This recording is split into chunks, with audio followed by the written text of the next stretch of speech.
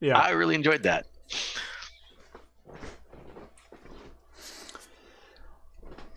All right. There we go. I see us. Hey, YouTube cooperates a little bit better at 6 o'clock. All right. I like it.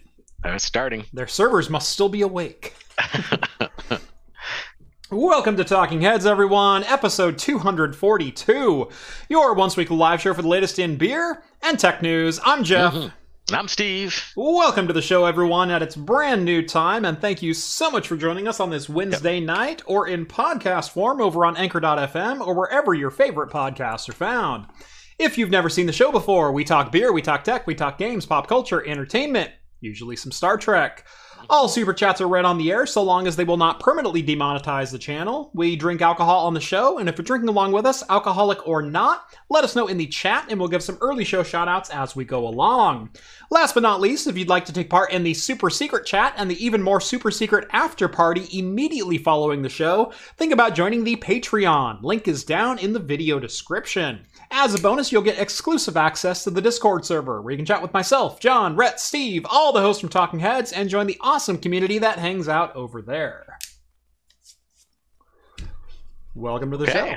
Yeah, that's early time slot. I just woke up, so you know. At least comb your hair next time, man. God. Yeah, I know. I use my fingers. That's close enough. That's all I do anymore. No. How you doing, Steve? I'm doing pretty good, but you're right. No, I am sorely in need of a haircut. So. Oh yeah, I mean. Yeah, that's. Why did I think of wearing a hat? Come on. Yeah. This last week was totally the Bo Burnham. I had a haircut, but it got rescheduled. Yeah. I had one scheduled for last Tuesday, and last Monday I tested positive for COVID. So this last week has been, it's been weird. Yeah. I can see why. Yeah. Well, at least you didn't get the wife haircut where she just takes out the buzz cuts and. I had 3 or 4 of those over the last 2 years, and man, I am so done with those. Bless my wife. She's a wonderful person, but a terrible stylist. Yes, I wouldn't trust. I mean, because I don't trust myself either. Right. Yeah, like I did one by myself. I did my son's haircut a couple of times, and it wasn't great. I mean, he's a kid; he doesn't care, right? It's just like, but you can see like some of the uneven bits and all over his hair. He doesn't care. He's like, I just want to play with my toys. But I'm like, I am not going to ever cut my hair or anybody else's. Yeah, no, it's funny, the skills that you pick up during stay at home and quarantine, global pandemic, and then the skills that you learn are definitely not for you. Yeah, exactly. Yeah. Like I couldn't be a surgeon either, and I can't even cut hair because I can't keep my hands steady. Right.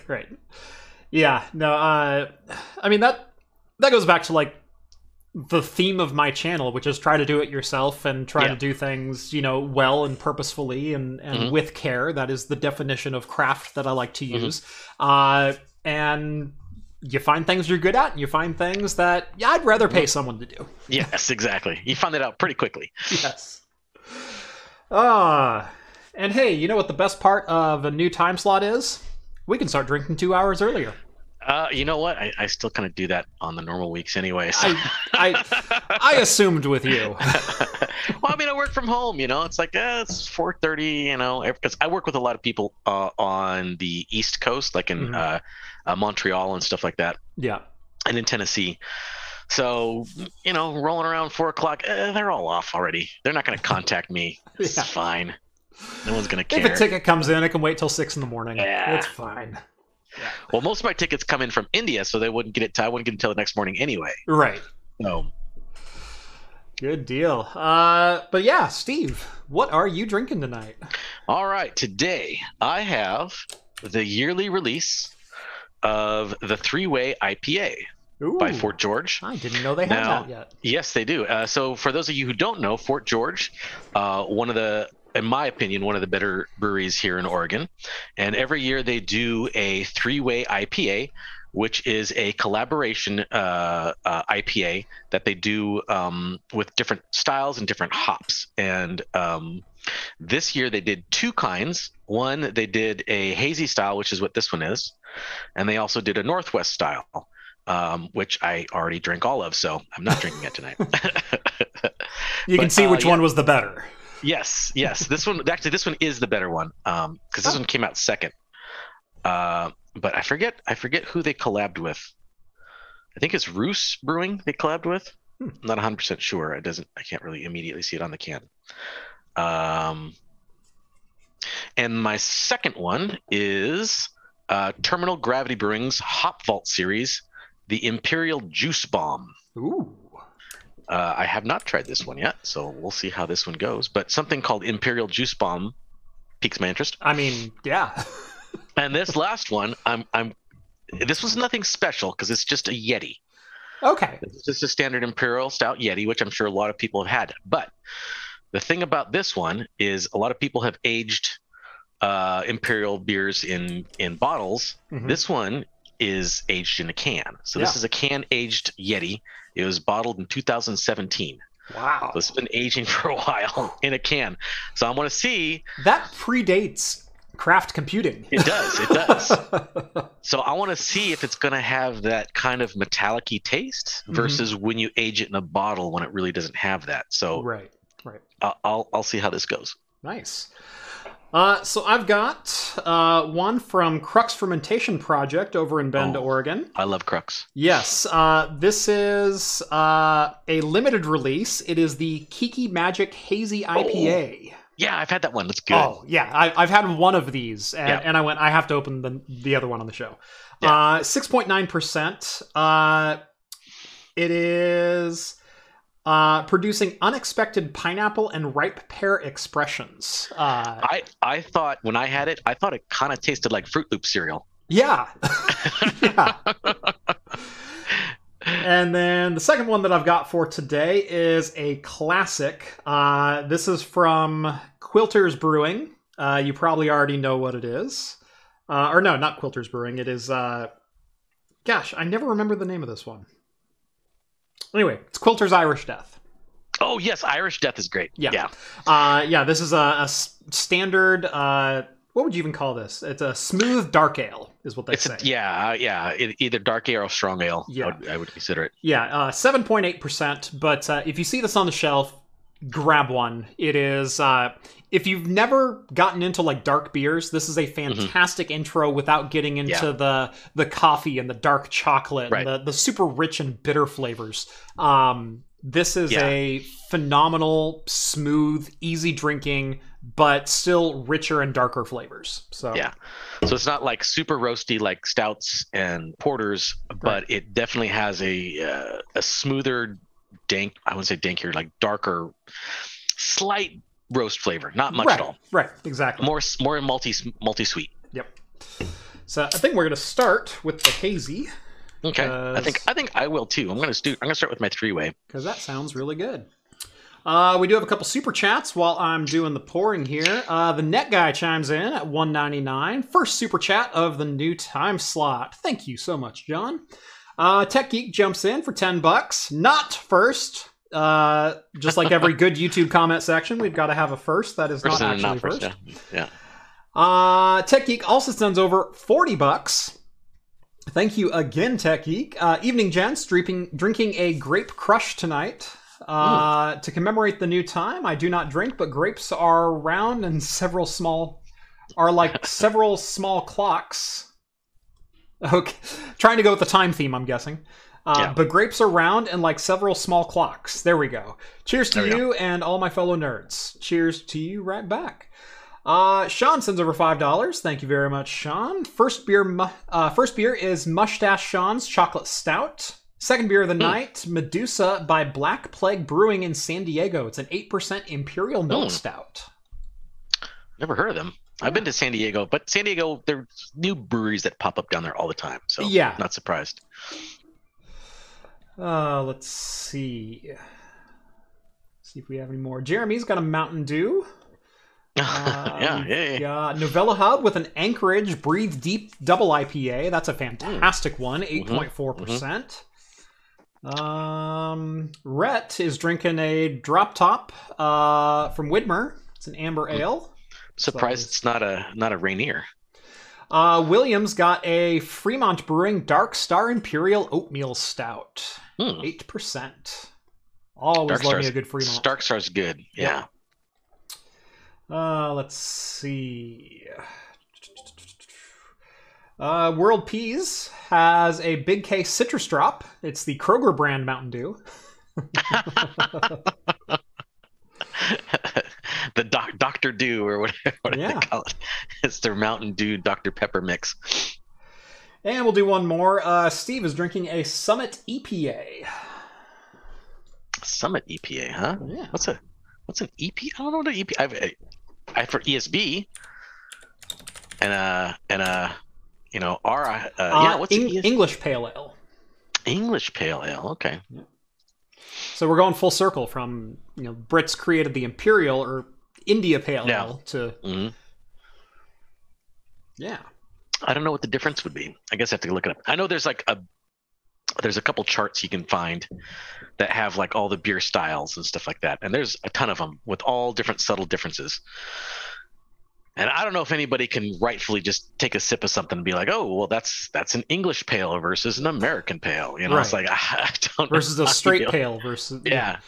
Like, typically IPAs are a lot hoppier, or at least, especially the West Coast IPAs are. But, usually a pale is a pale. So, I'm curious to find out what makes an English pale ale. I'm going to guess probably the malt profile. You drink it with the possibly. pinky out. Yeah, that's what you do. You have a little tea in it. Yeah, exactly. You got to drink it with your crumpets. Yep. Elliot chimes in for $15. Thank you very much, Elliot. I'm appreciative of the new time slot. I used to work second shift and listen to live at work, but moving to a 5 a.m. time start with the new job, I haven't been able to catch the live show in a while. Well, glad you're able to catch it now. And that's kind of the whole idea of it, is to be able to hit a little bit larger audience. I know a lot of people on the West Coast like the 8 p.m. start time. But that means I get no one on the East Coast because, well, we didn't start until 11 p.m. Yep. It's the same reason no one on the East Coast watches Blazer games. Yeah. It's like 10:30 start time. They're playing the Hornets. Screw that.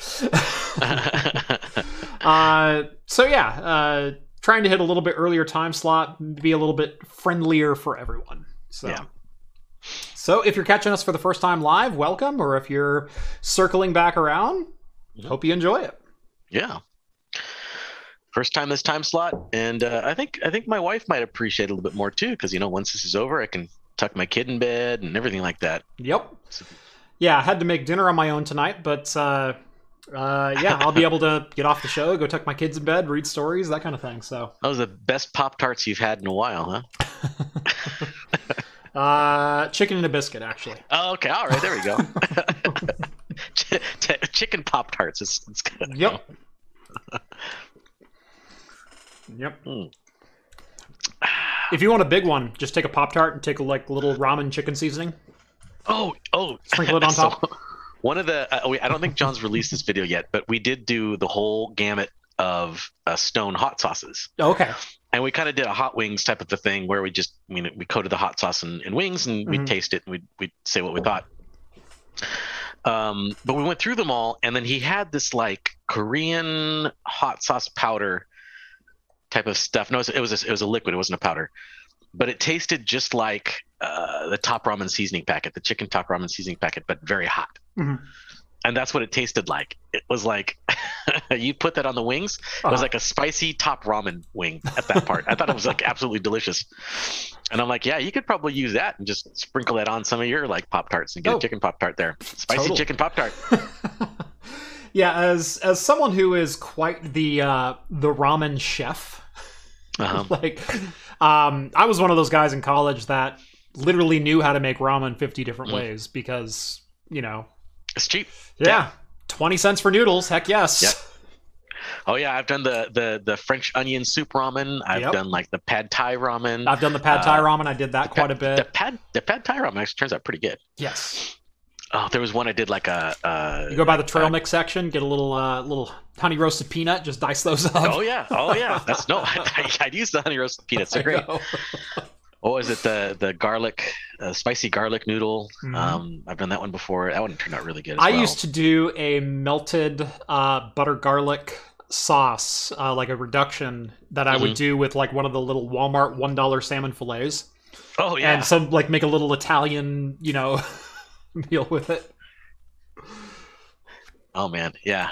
I just recently did went to a Mexican place nearby and got some birria, and with birria they give you the consomme, the kind of like au jus, right? It's a dipping sauce. And so they gave me so much of it. They gave me like 3 containers full of this stuff, and I only used maybe half. And so I saved the rest, and then so I went and got the Tapatio instant ramen bucket. Yeah.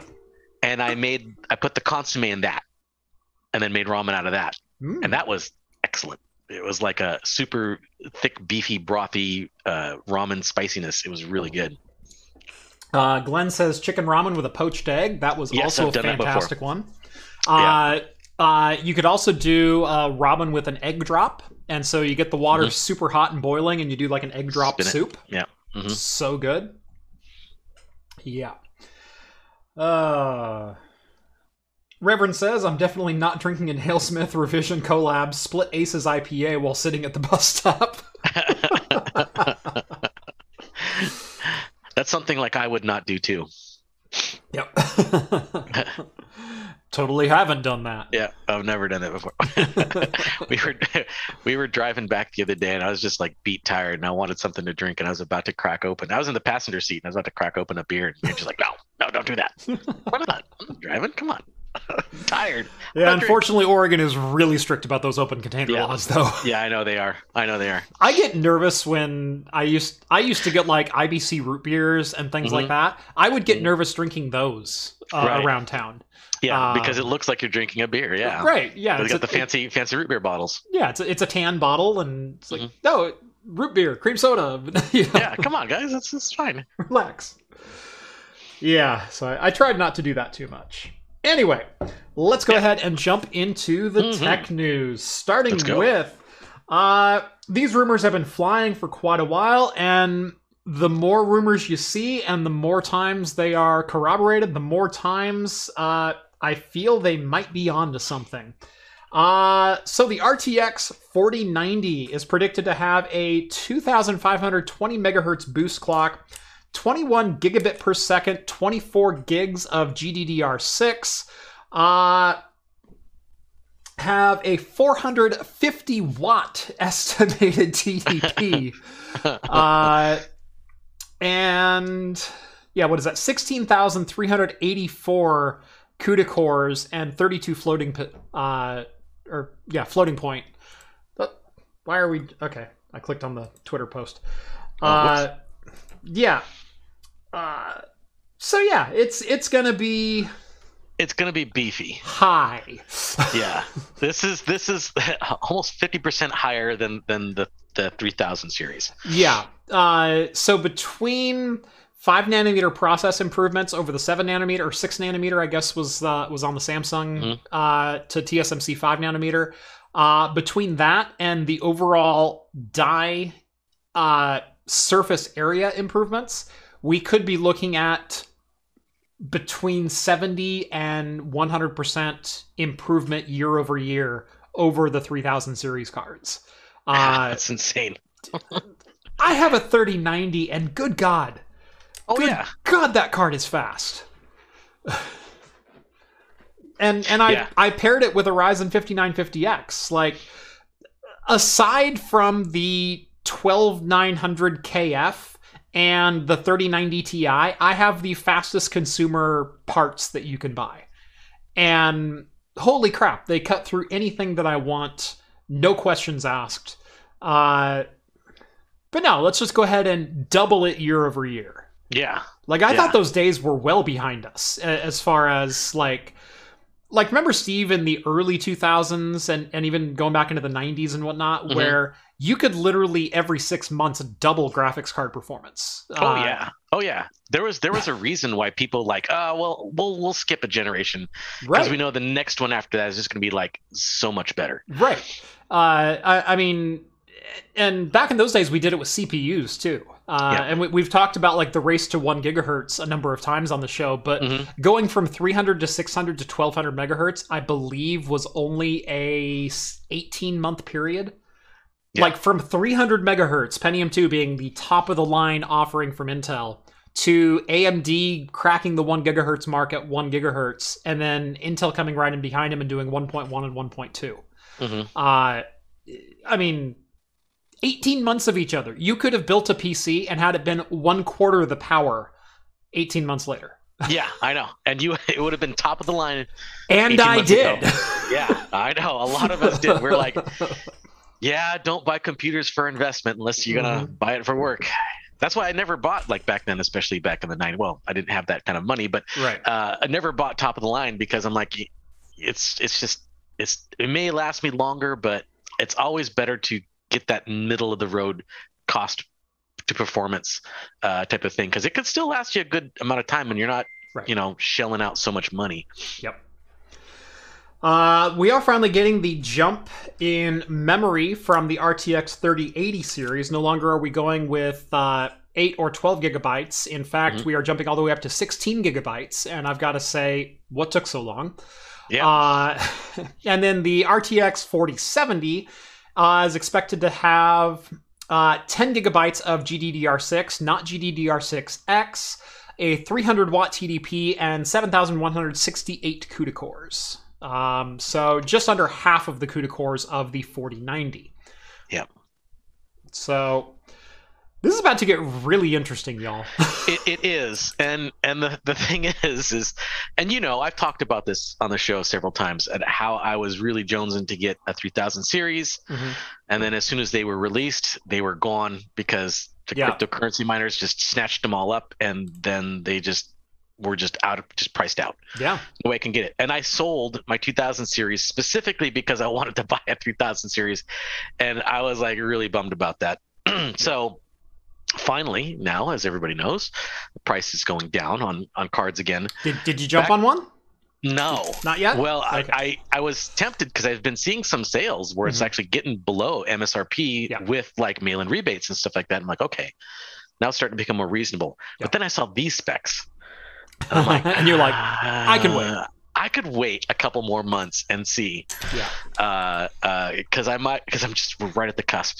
And I'd feel bad if I bought something and it'd be like, well, you just paid the same amount of money that if you just waited, 50% more performance. Yep. So yeah, I think I'm gonna wait, just based on this. Yeah.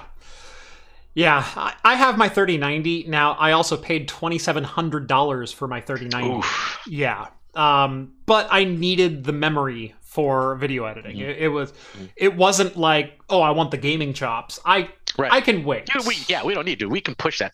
I mean, the 3080, 3070 has decent 4K performance. Right, exactly.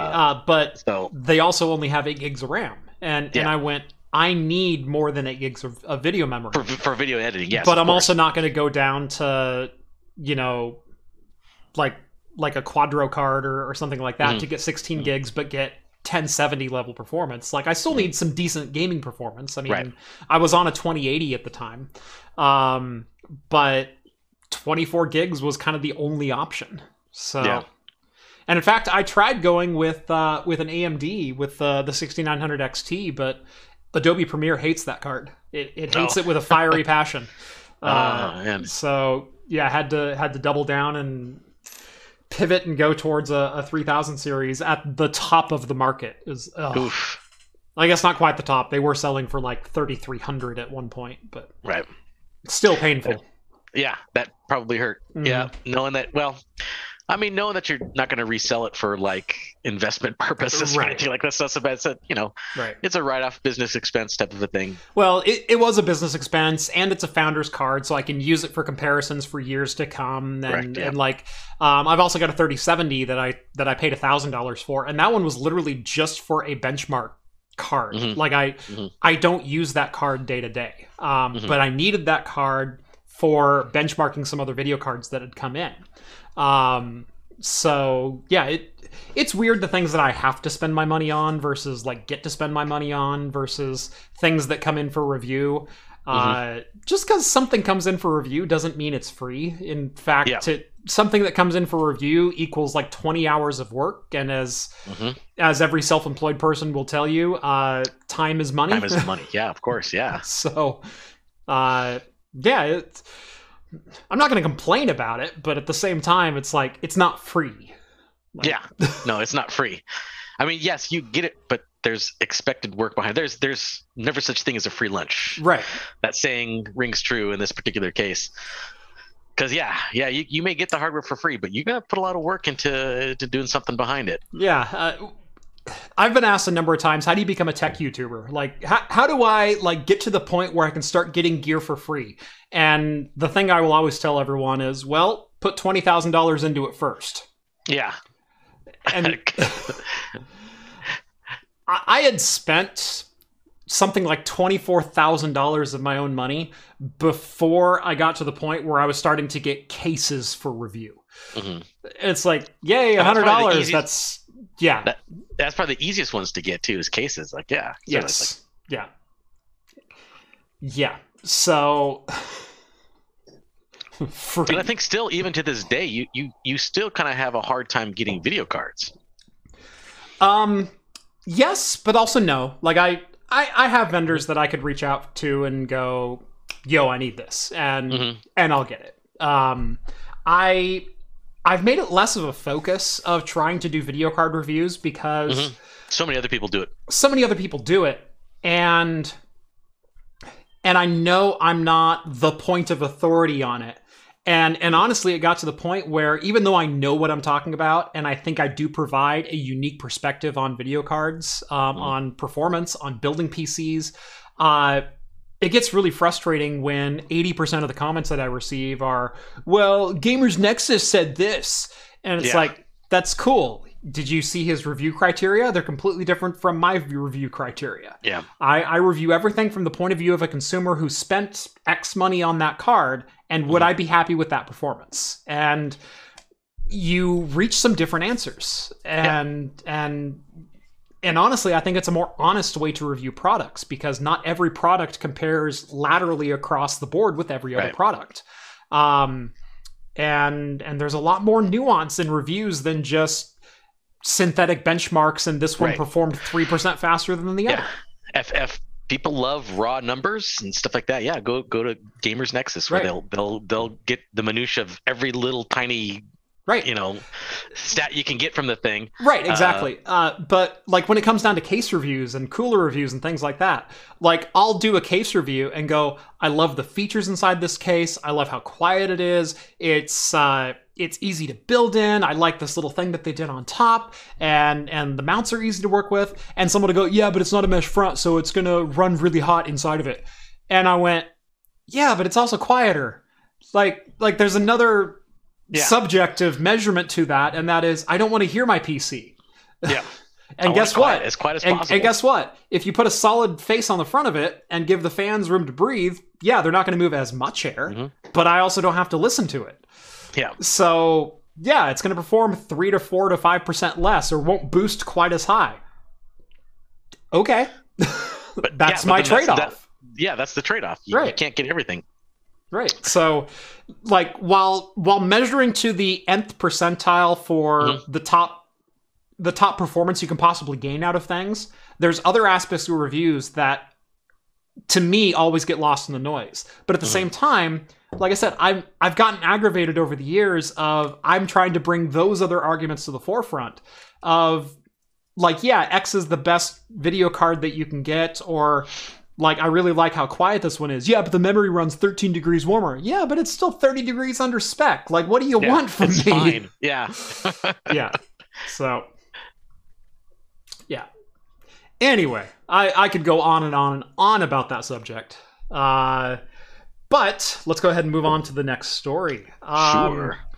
This one is really funny. Tesla has come up with a way to extend the range on their cars. Why don't you just haul a trailer with a battery attached to it, a giant solar panel, and a Starlink satellite just for good measure, so you can sit in the parking lot, surf the internet while charging your car. An interesting concept. This sounds like a project that Electro Boom would come up with, or Tom Stanton would come up with, or like this looks like a YouTuber's dream concept of like, could I who was the one who hauled a bunch of generators on the back of his Tesla? There was a car YouTuber who did that. I think it might have been Rich Rebuilds that hooked up like an 18,000 watt generator to the back of his Tesla, just like this giant diesel blower generator. And he goes, yeah, we'll drive it to where we need to go, and then we'll fire up the diesel generator and charge it. See, well, but then you got some added weight, so you'll get less. You get less fuel economy, plus you're burning diesel. Right, yeah, going out that way. That would be pretty. I mean, it would be interesting to see. Well, for one, how long it takes to recharge your car from solar panels. I know that takes longer. But yeah, like you said, well, you got Starlink, and you can just hook up your Netflix and sit there and watch a couple movies. Yeah. While you're waiting for it. It's probably great for camping too. You could take your Tesla camping with that thing in the back. What would be better is if they had storage on it, so you can put your tents and stuff back in there. Right. Then you have it, unpack it when you go camping. Your Tesla's getting charged up. You got Starlink, so you can watch a movie at your campsite. There you go. And then when you're done and ready, your Tesla should be all charged up. You can get back in and go out the next day. That's right. I will say we bought a Toyota Sienna hybrid, and there's two things that I hate, and it's minivans and hybrids. But I find myself loving this van the more we own it, because it gets 35 miles to the gallon. It's super low maintenance because your engine only turns on when you're going above like 35 miles an hour. It can do straight EV for 20 miles up to like 45 miles an hour. It does 600 miles on a tank of gas. And it's only like a 17 gallon tank or something like that. Like, it's really, really impressive what it does. Plus, it has a 1500 watt inverter built into it. So it has like a 15 amp circuit in it that you could just, it's got outlets in the rear of it that you can just plug in, and you've got like days worth of power. Nice. So yeah, if like our power goes out, I've got a, gosh, I want to say it's a 7800 watt generator here. I think it's 7800 watts. It's a propane generator, which I really like because there's a propane fill station right down the hill from me. And so super easy to get refills. I've got 4 30-gallon tanks here, and I'm looking at getting a couple 100-pound tanks before too long.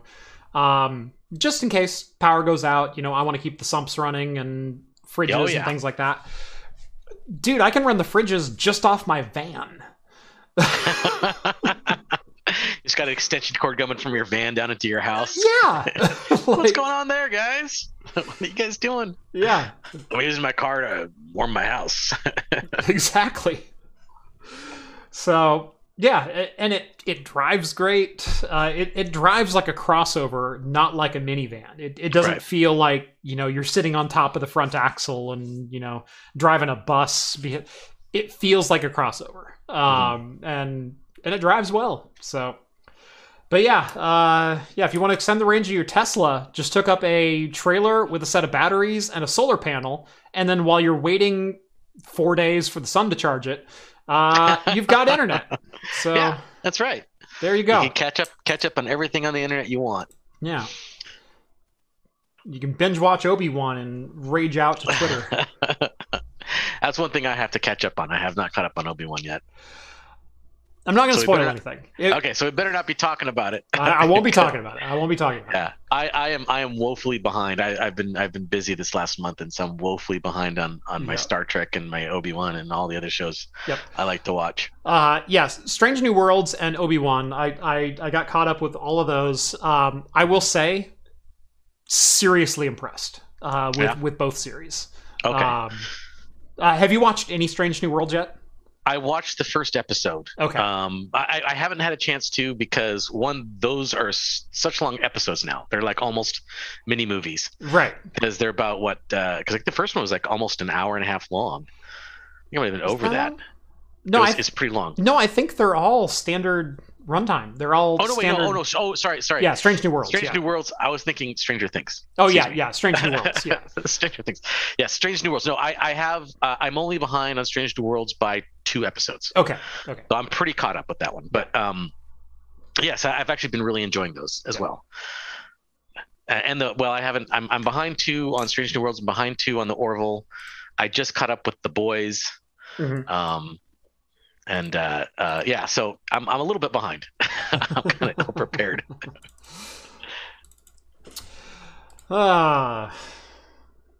Anyway, every Talking Heads has a sponsor, and you'd know that if you watch the show regularly, so thank you for joining us on our new time slot. But as always, this show is brought to you by Linode. If you've ever needed to host your own servers, whether it be for home or business, but don't have the resources or time to invest into hardware, power, cooling, or even space, why not let Linode host them for you? If it runs on Linux, it'll run on Linode. That includes the software for most of the tutorials you'll find on my channel, like how to run your own ad blocking, recursive DNS server, VPN gateway, your own cloud-based Plex server, and more. Easy for me to say.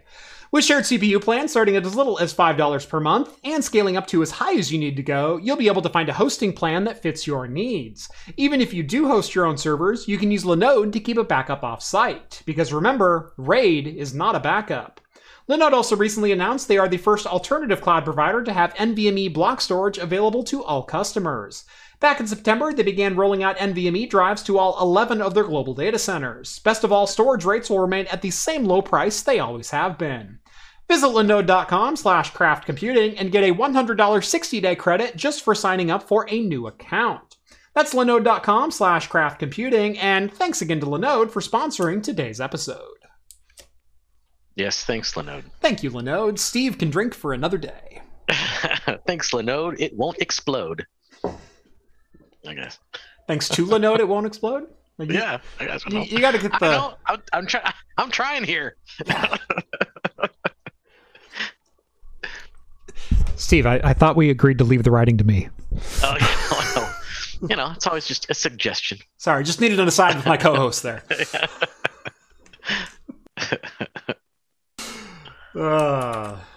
Anyway, what else we got here?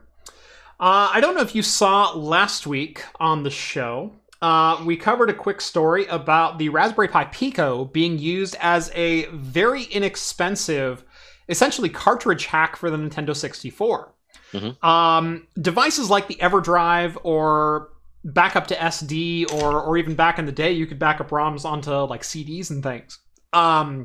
Those have always been extremely expensive endeavors for the reverse engineering required to bypass Nintendo security or Sega security or whoever to create a card with a bootloader, or create a cartridge with a bootloader on it that would interface with an SD card that would load your ROMs on demand, save all your states, and do everything else. To be able to essentially play your retro games on retro hardware, but in a more convenient form factor. Yeah. Well, last week, the Raspberry Pi Pico, Raspberry Pi's 2040 microcontroller, came to the rescue with a Nintendo 64 cartridge that did just that. It contained a bootloader and a simple menu, and you could load ROMs straight off of an SD card. This week, they're bringing that trick, or someone with a Raspberry Pi Pico is bringing that trick to the GameCube. Essentially doing a solderless mod chip for the GameCube that allows you to load games directly off of an SD card via a memory slot adapter. Quick correction: it's not solderless. You do have to do some soldering. Oh, is there? Okay. Yes, I there's thought a little bit of soldering. I thought they had done a clamp. Oh, okay. Yeah, there's some soldering that has to be done. But it's only like 3 points, so it's not like 3 or 4 points. It's not like a ton of soldering. Yeah. Because I was actually quite interested in this because I still have my original GameCube, and so I'm like, do I. I'm like, look at this. This is interesting. Oh, okay. But I'm like, okay, there's a little bit of soldering going on, but it's not too bad. It's not like there's a lot of micro soldering that you have to do. The contacts are pretty big, and I think it looks like it's only 4 or 5 points that you have to do. Yeah, there's a couple of this I2C chip right here, and then it looks like 3 points on some test pads. Yeah, and I think there's a ground you have to solder as well, but.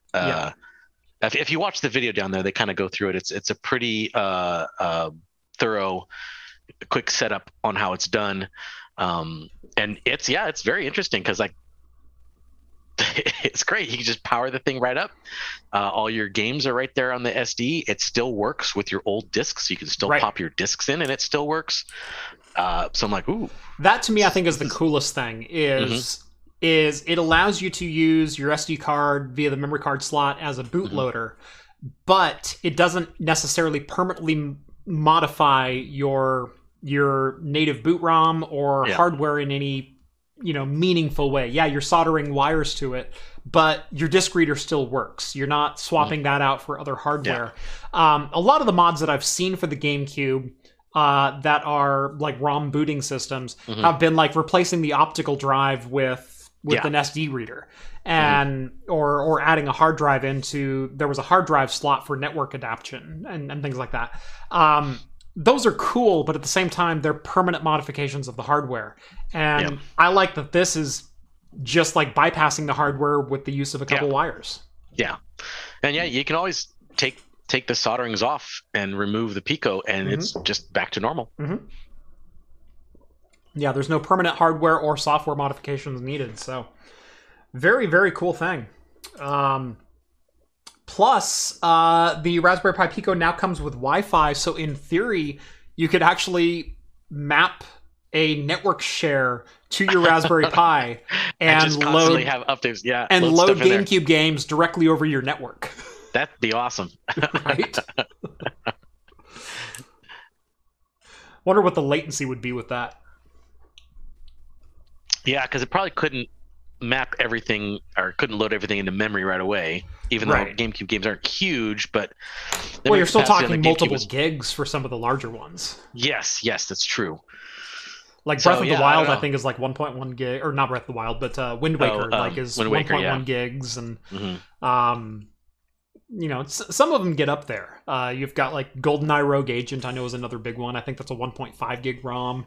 Time Splitters is up there. So, yeah. But no, very cool. I love seeing inexpensive solutions to things like this because, like I said, modifying consoles has always been a very expensive endeavor. Yeah. And so the use of the Raspberry Pi Pico has been just kind of a breath of fresh air into this entire community of retro modders and resto modders, I guess you could call them if you want to use the car colloquialism. Yeah. And the N64 one's kind of nice because, it's just cartridge based. There's really no hardware modifications as far. Just one cartridge done. Yep. This one's a little different because, the GameCube was a first disc-based Nintendo. And so there's going to have to be some kind of hardware modification because there is, I think, some software hacks that you can do where you have a loader and it will load some other software in there. But I think it's just because of how it is per game, it's different. Right. So this is a more one size fits all solution where it doesn't matter. Every game will work. It'll all work on the hardware again. It's pretty sweet. Technica Viviant says if they ever get that going on the NES or SNES, I'll lose my mind. I wouldn't be surprised if in the very near future you saw something for that, because I wouldn't be surprised either. Because the Nintendo 64 uses a modified version of the NES and SNES lockout chip. There's a great video by MVG Gamer or MVG Modern Vintage Gamer. Where he breaks down the copy protection of the NES, SNES, and N64. And the SNES and SNES both share the exact same copy protection chip.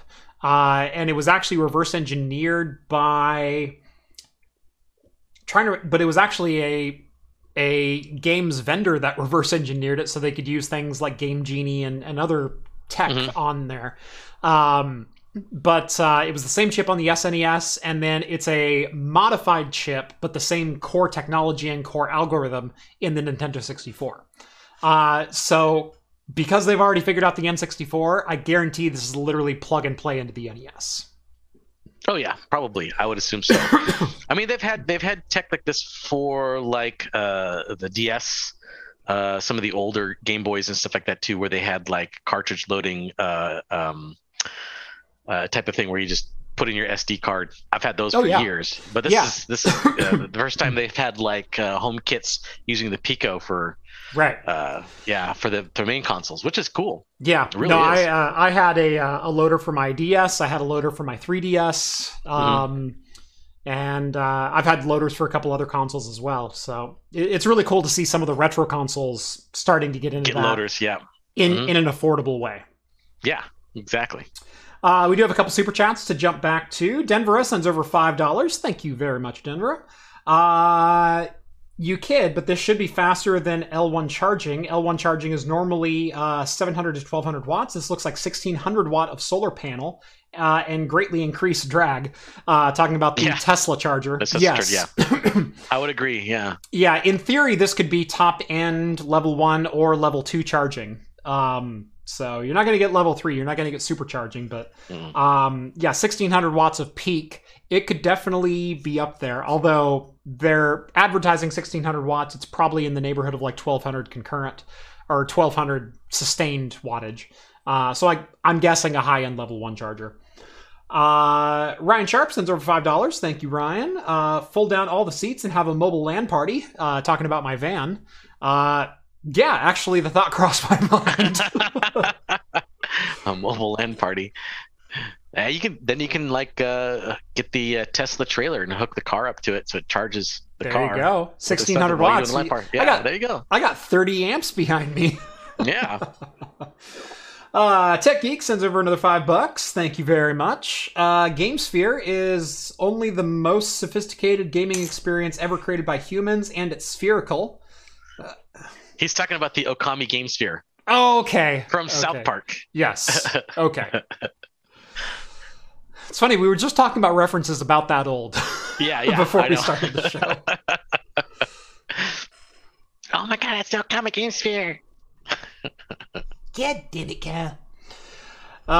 Sean says, Craft Computing got into Raspberry Pis a couple years ago, and man, it has come a long way since. Yeah, I bought some of the original Raspberry Pis. I have an original 256 megabyte Raspberry Pi Model B that was manufactured in China, and you know that because it's the red PCB, not the green one. That's how long I've been into them. And I've bought, I don't want to say hundreds of them, but it's probably close over the years.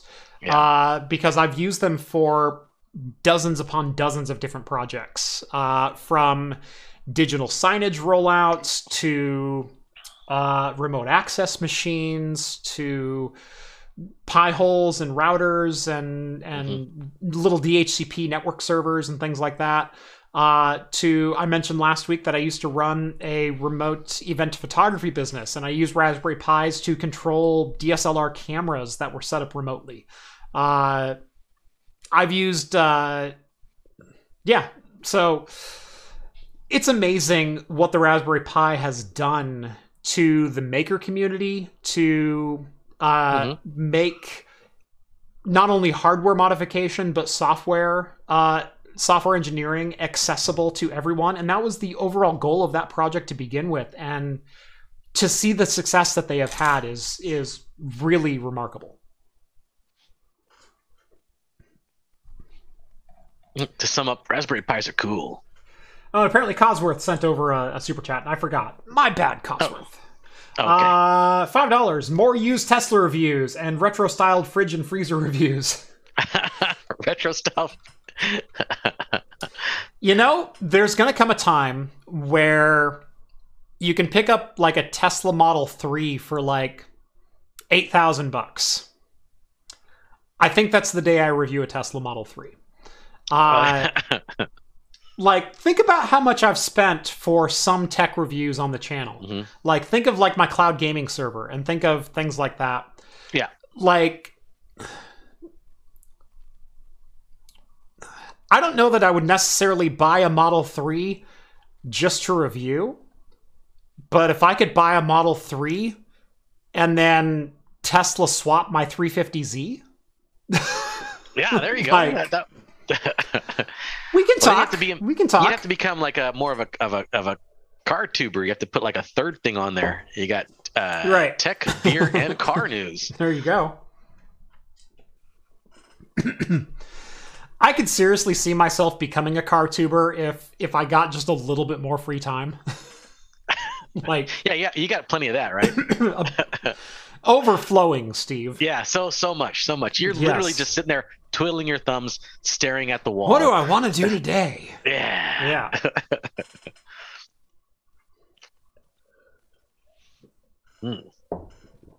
How's that beer treating you? You almost done? It's delicious. Mm-hmm. This is...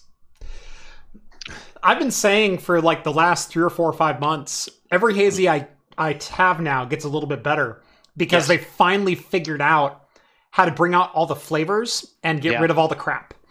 You know, I was just talking about this the other day too, because I've been noticing a lot of these IPAs. It used to be with stouts and porters and stuff like that.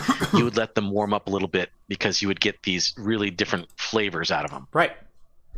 I've been noticing that more and more with hazies. Yes. Where as the IPAs warm up and the types of hops that they use in that, you get completely different flavors out of them. More fruity flavors, melon flavors, stuff like that. Whereas in the past, IPAs, especially Northwest IPAs, the warmer they got, the kind of skunkier they got, the almost like more bitter flavors came out. Where with these IPAs, these hazy IPAs, you tend to get more juicy, fruity notes when you wait and warm up. Right. So I've been kind of actually quite enjoying taking these IPAs and just sipping on them and taking a little bit more time, because towards the second half I experienced something completely different than the first half. Yeah. Yeah, this one, it's really funny because you normally attribute hazy IPAs to super acidic and highly tropical, and I've never heard one described as smooth. Like that's one word that just doesn't, they don't line up. This one, the more you drink it, the more it becomes like a cream ale. Yes. And you remember when we first started having hazies, even on this channel, we would always comment about, oh, this tastes great, but man, that acid burn is just really burns. This tastes great for the first 4 ounces. Yeah, exactly. And now we're not really getting that anymore. No. They've really figured out the balance and how to get it just right.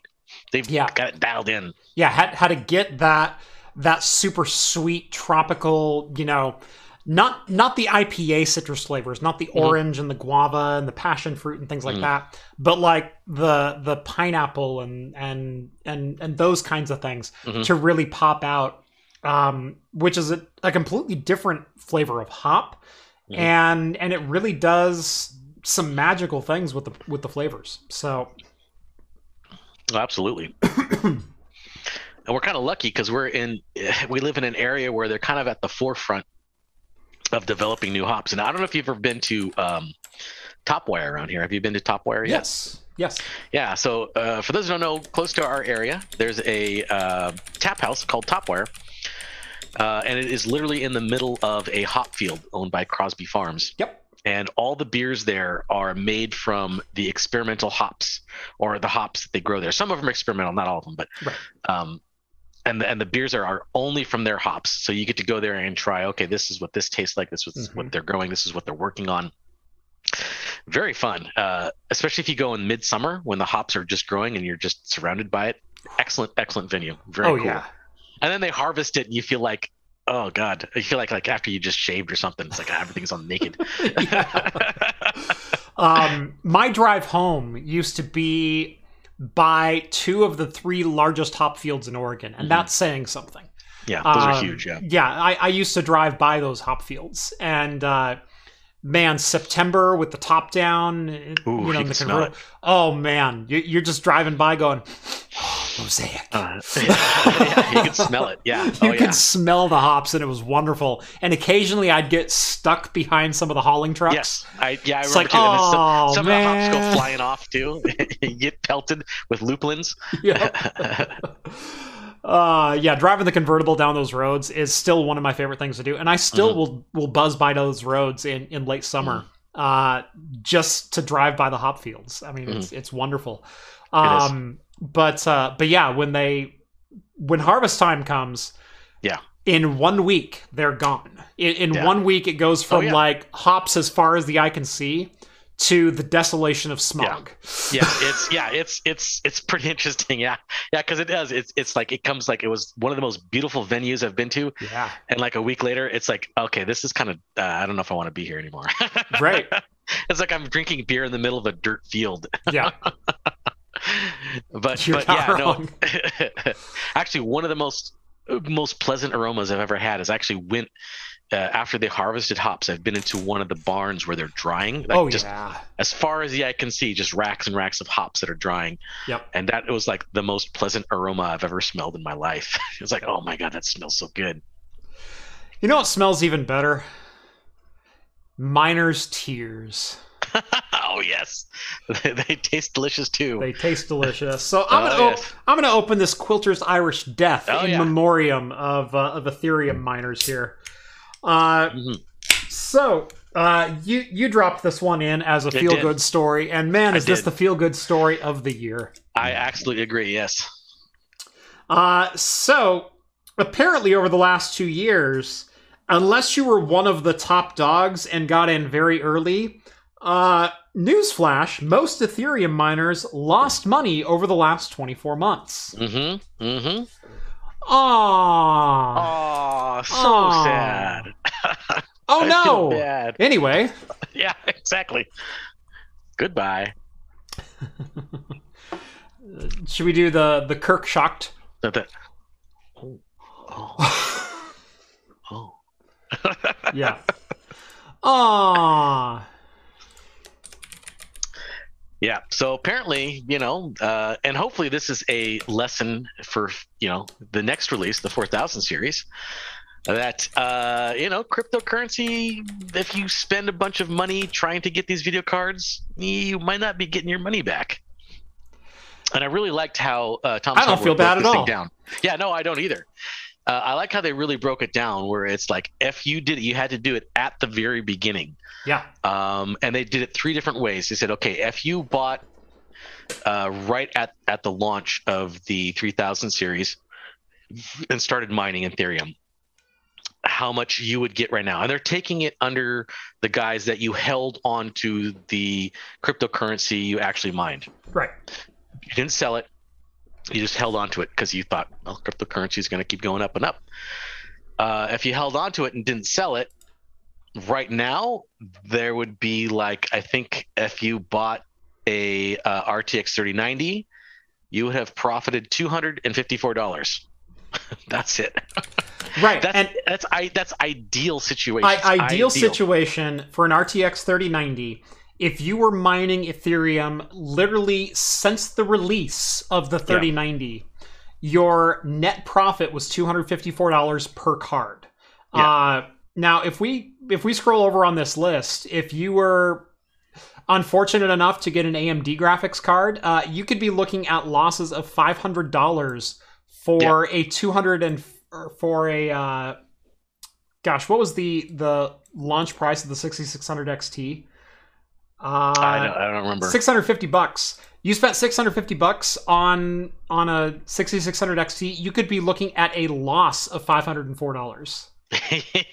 Yeah. So literally, it costs you $1,100 to mine on a 6600 XT. Yeah, and this was at the release of these cards. The surprising one is even the 6900 XT with a $432 net loss. Mm-hmm. Now these GPU prices, I will say, they don't reflect the retail cost of these cards, because the 6900 XT was a $1,000 card. And when I bought the 6900 XT, I paid $1,000. It was possible to buy them at retail cost. And like cards like the 3090, this should have been a $1,500 card and not a $2,500 card. And so these approximate GPU costs are inflated above the MSRP quite significantly, almost to the top of where the market was for these GPUs. So keep that in mind with these numbers. But with the lower end cards, you're still looking at a pretty hefty loss. Like for 6600 XT, I believe that's a $400 card. That's only a $250 difference. You're still looking at $250 in loss. Yeah. So,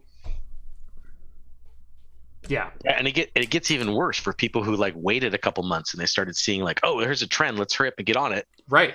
The losses are even worse. There's like no profitability whatsoever in any card that you bought. Yep.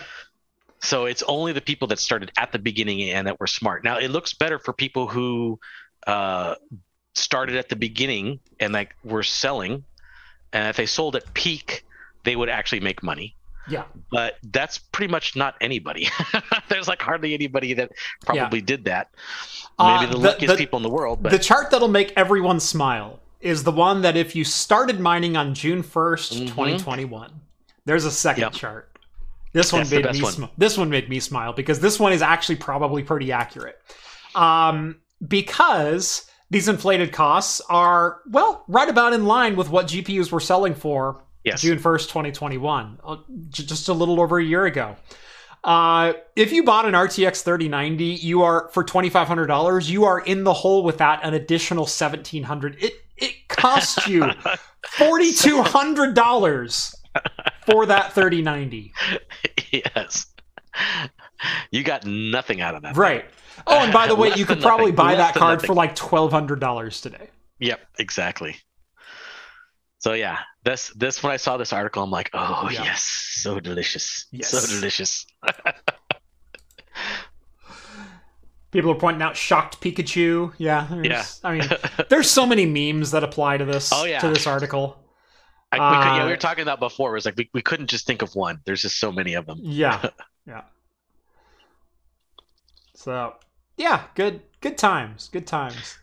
Yeah, and of course this is just an estimate, and they're just using calculations that they thought. But given how bad crypto crashed, this is not unbelievable. This seems realistic to me, and it just made me chuckle and laugh. I'm just like, oh god. And the nice thing is because they inflated the cost of the GPUs. There's a good chance that I might get at MSRP a 4000 series at 50% increase in power. Right. Yay! Yay for me! I came out ahead. The sandwich heavy portfolio wins. Yeah.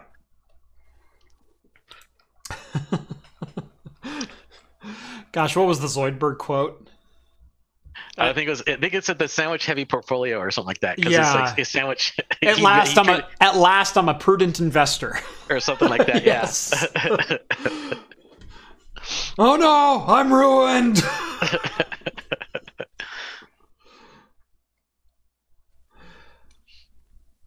Yep. So, on the upside for miners, and I mean miners as in those who mine, there is an upside that if you got in at the right time and you sold at the right time and played the market exactly right, there's actually pretty good dividends to be made in mining. But if you were the average Joe who jumped into this because, well, everyone's mining, I guess I should probably start that, you probably lost money. Yeah. But the reason that mining was so popular and so heavy, especially in scale, was because of dividends like this, where for every RTX 3090 since September of 2020, you have the potential to make $10,461. Like your least profitable cards are in the $1,700 realm, or $223 for a 6600 XT. Yeah, that's counting for ideal situations. You bought the card at MSRP right at the beginning, and then you mined from that point on, and then you sold at peak. Right. That's the ideal conditions. Right. And that's if you held your cryptocurrency until June of this year, you lost money. Mm-hmm. If you held until March 1st, you still lost money. If you sold back in, what was it, November, when Ethereum peaked at, what was it, 2,800 or something like that? Yeah. You made money. But the problem is the bottom fell out pretty quickly. Yeah. Because, well, all the people who had invested early had already made their money, and they wanted to leave someone holding the bag. Yep. And all the late adopters were holding the bag. Yep. Ryan says Dr. Evil has entered the chat. $100 billion. It's 1967. That kind of money doesn't even exist yet. Zip it. Yeah, but yeah, it's always good to know. www.zipit.com.org. It's always good to know that the last 2 years of just struggling and trying to get a video card, those people who caused that have gotten their comeuppance. Yes. Pretty much have gotten their comeuppance. Right. And now they have to sell their cards for less than retail. Yes. And then we can scoop them up if we want to. Yay! Or not. It's up to us. I get to do more cloud gaming stuff.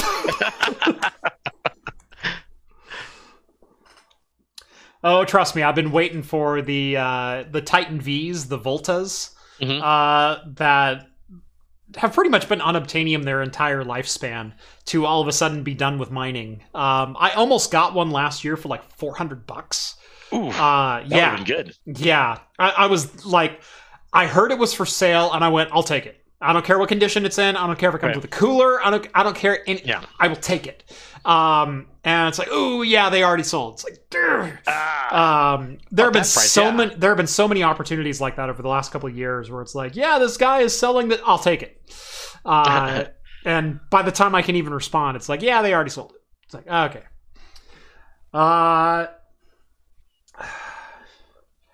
Boy, I'm not sure if I need to start stocking this or not because of current contract employers who may or may not be working on site for me most days. But PBR has released a massive case of beer. And I mean absolutely massive. You can now buy Pabst Blue Ribbon in a 1,844 can case. Oh, yeah. You need a flatbed truck to haul this case out of the store. Yeah. That's I mean, the number 1844 is significant because that's, I think, the year of the founding of Pabst, the brewery. Yeah. Yeah, it's an oddly specific number.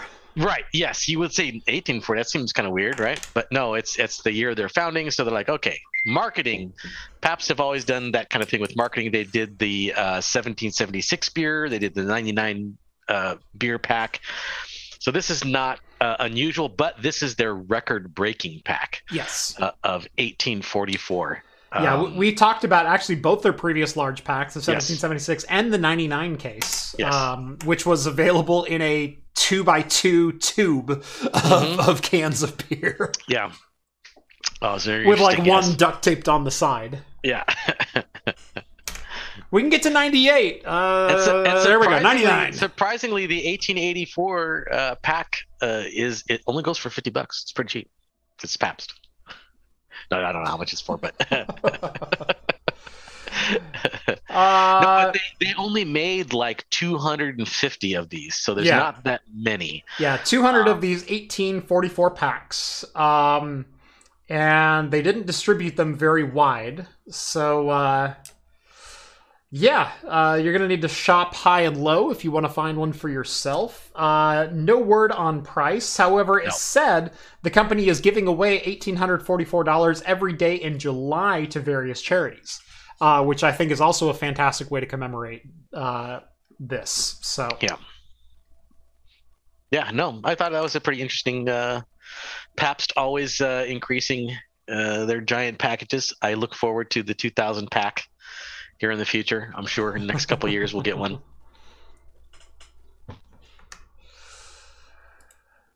What else we got? What else we got?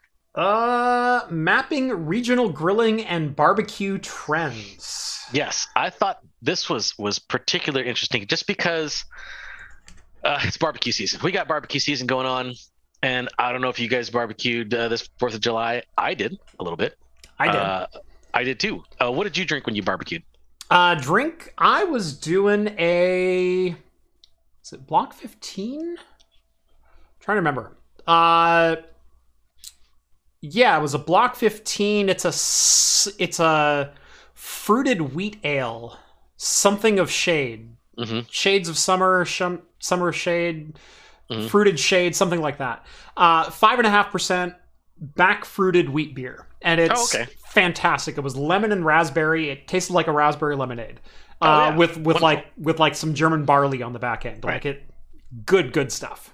Oh yeah, I like a nice super hoppy IPA when I grill. So I did the Triceratops from Ninkasi, which is, I mean, it's a super hoppy beer. Yes. But I like it. It was good.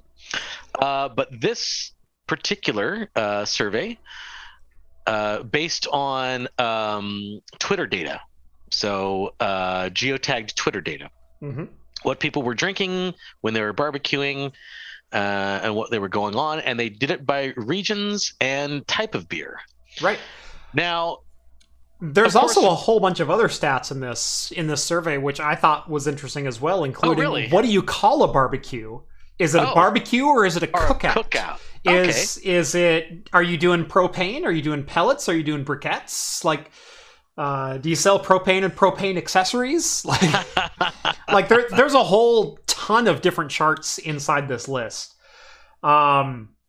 So the top 10 cookout states, or sorry, let's go by this. Do you call it barbecue or cookout?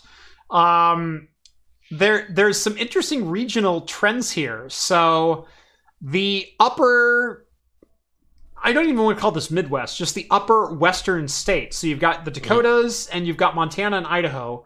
They call it a cookout. Right. That's kind of weird. And usually they trend from like Oregon, Washington, like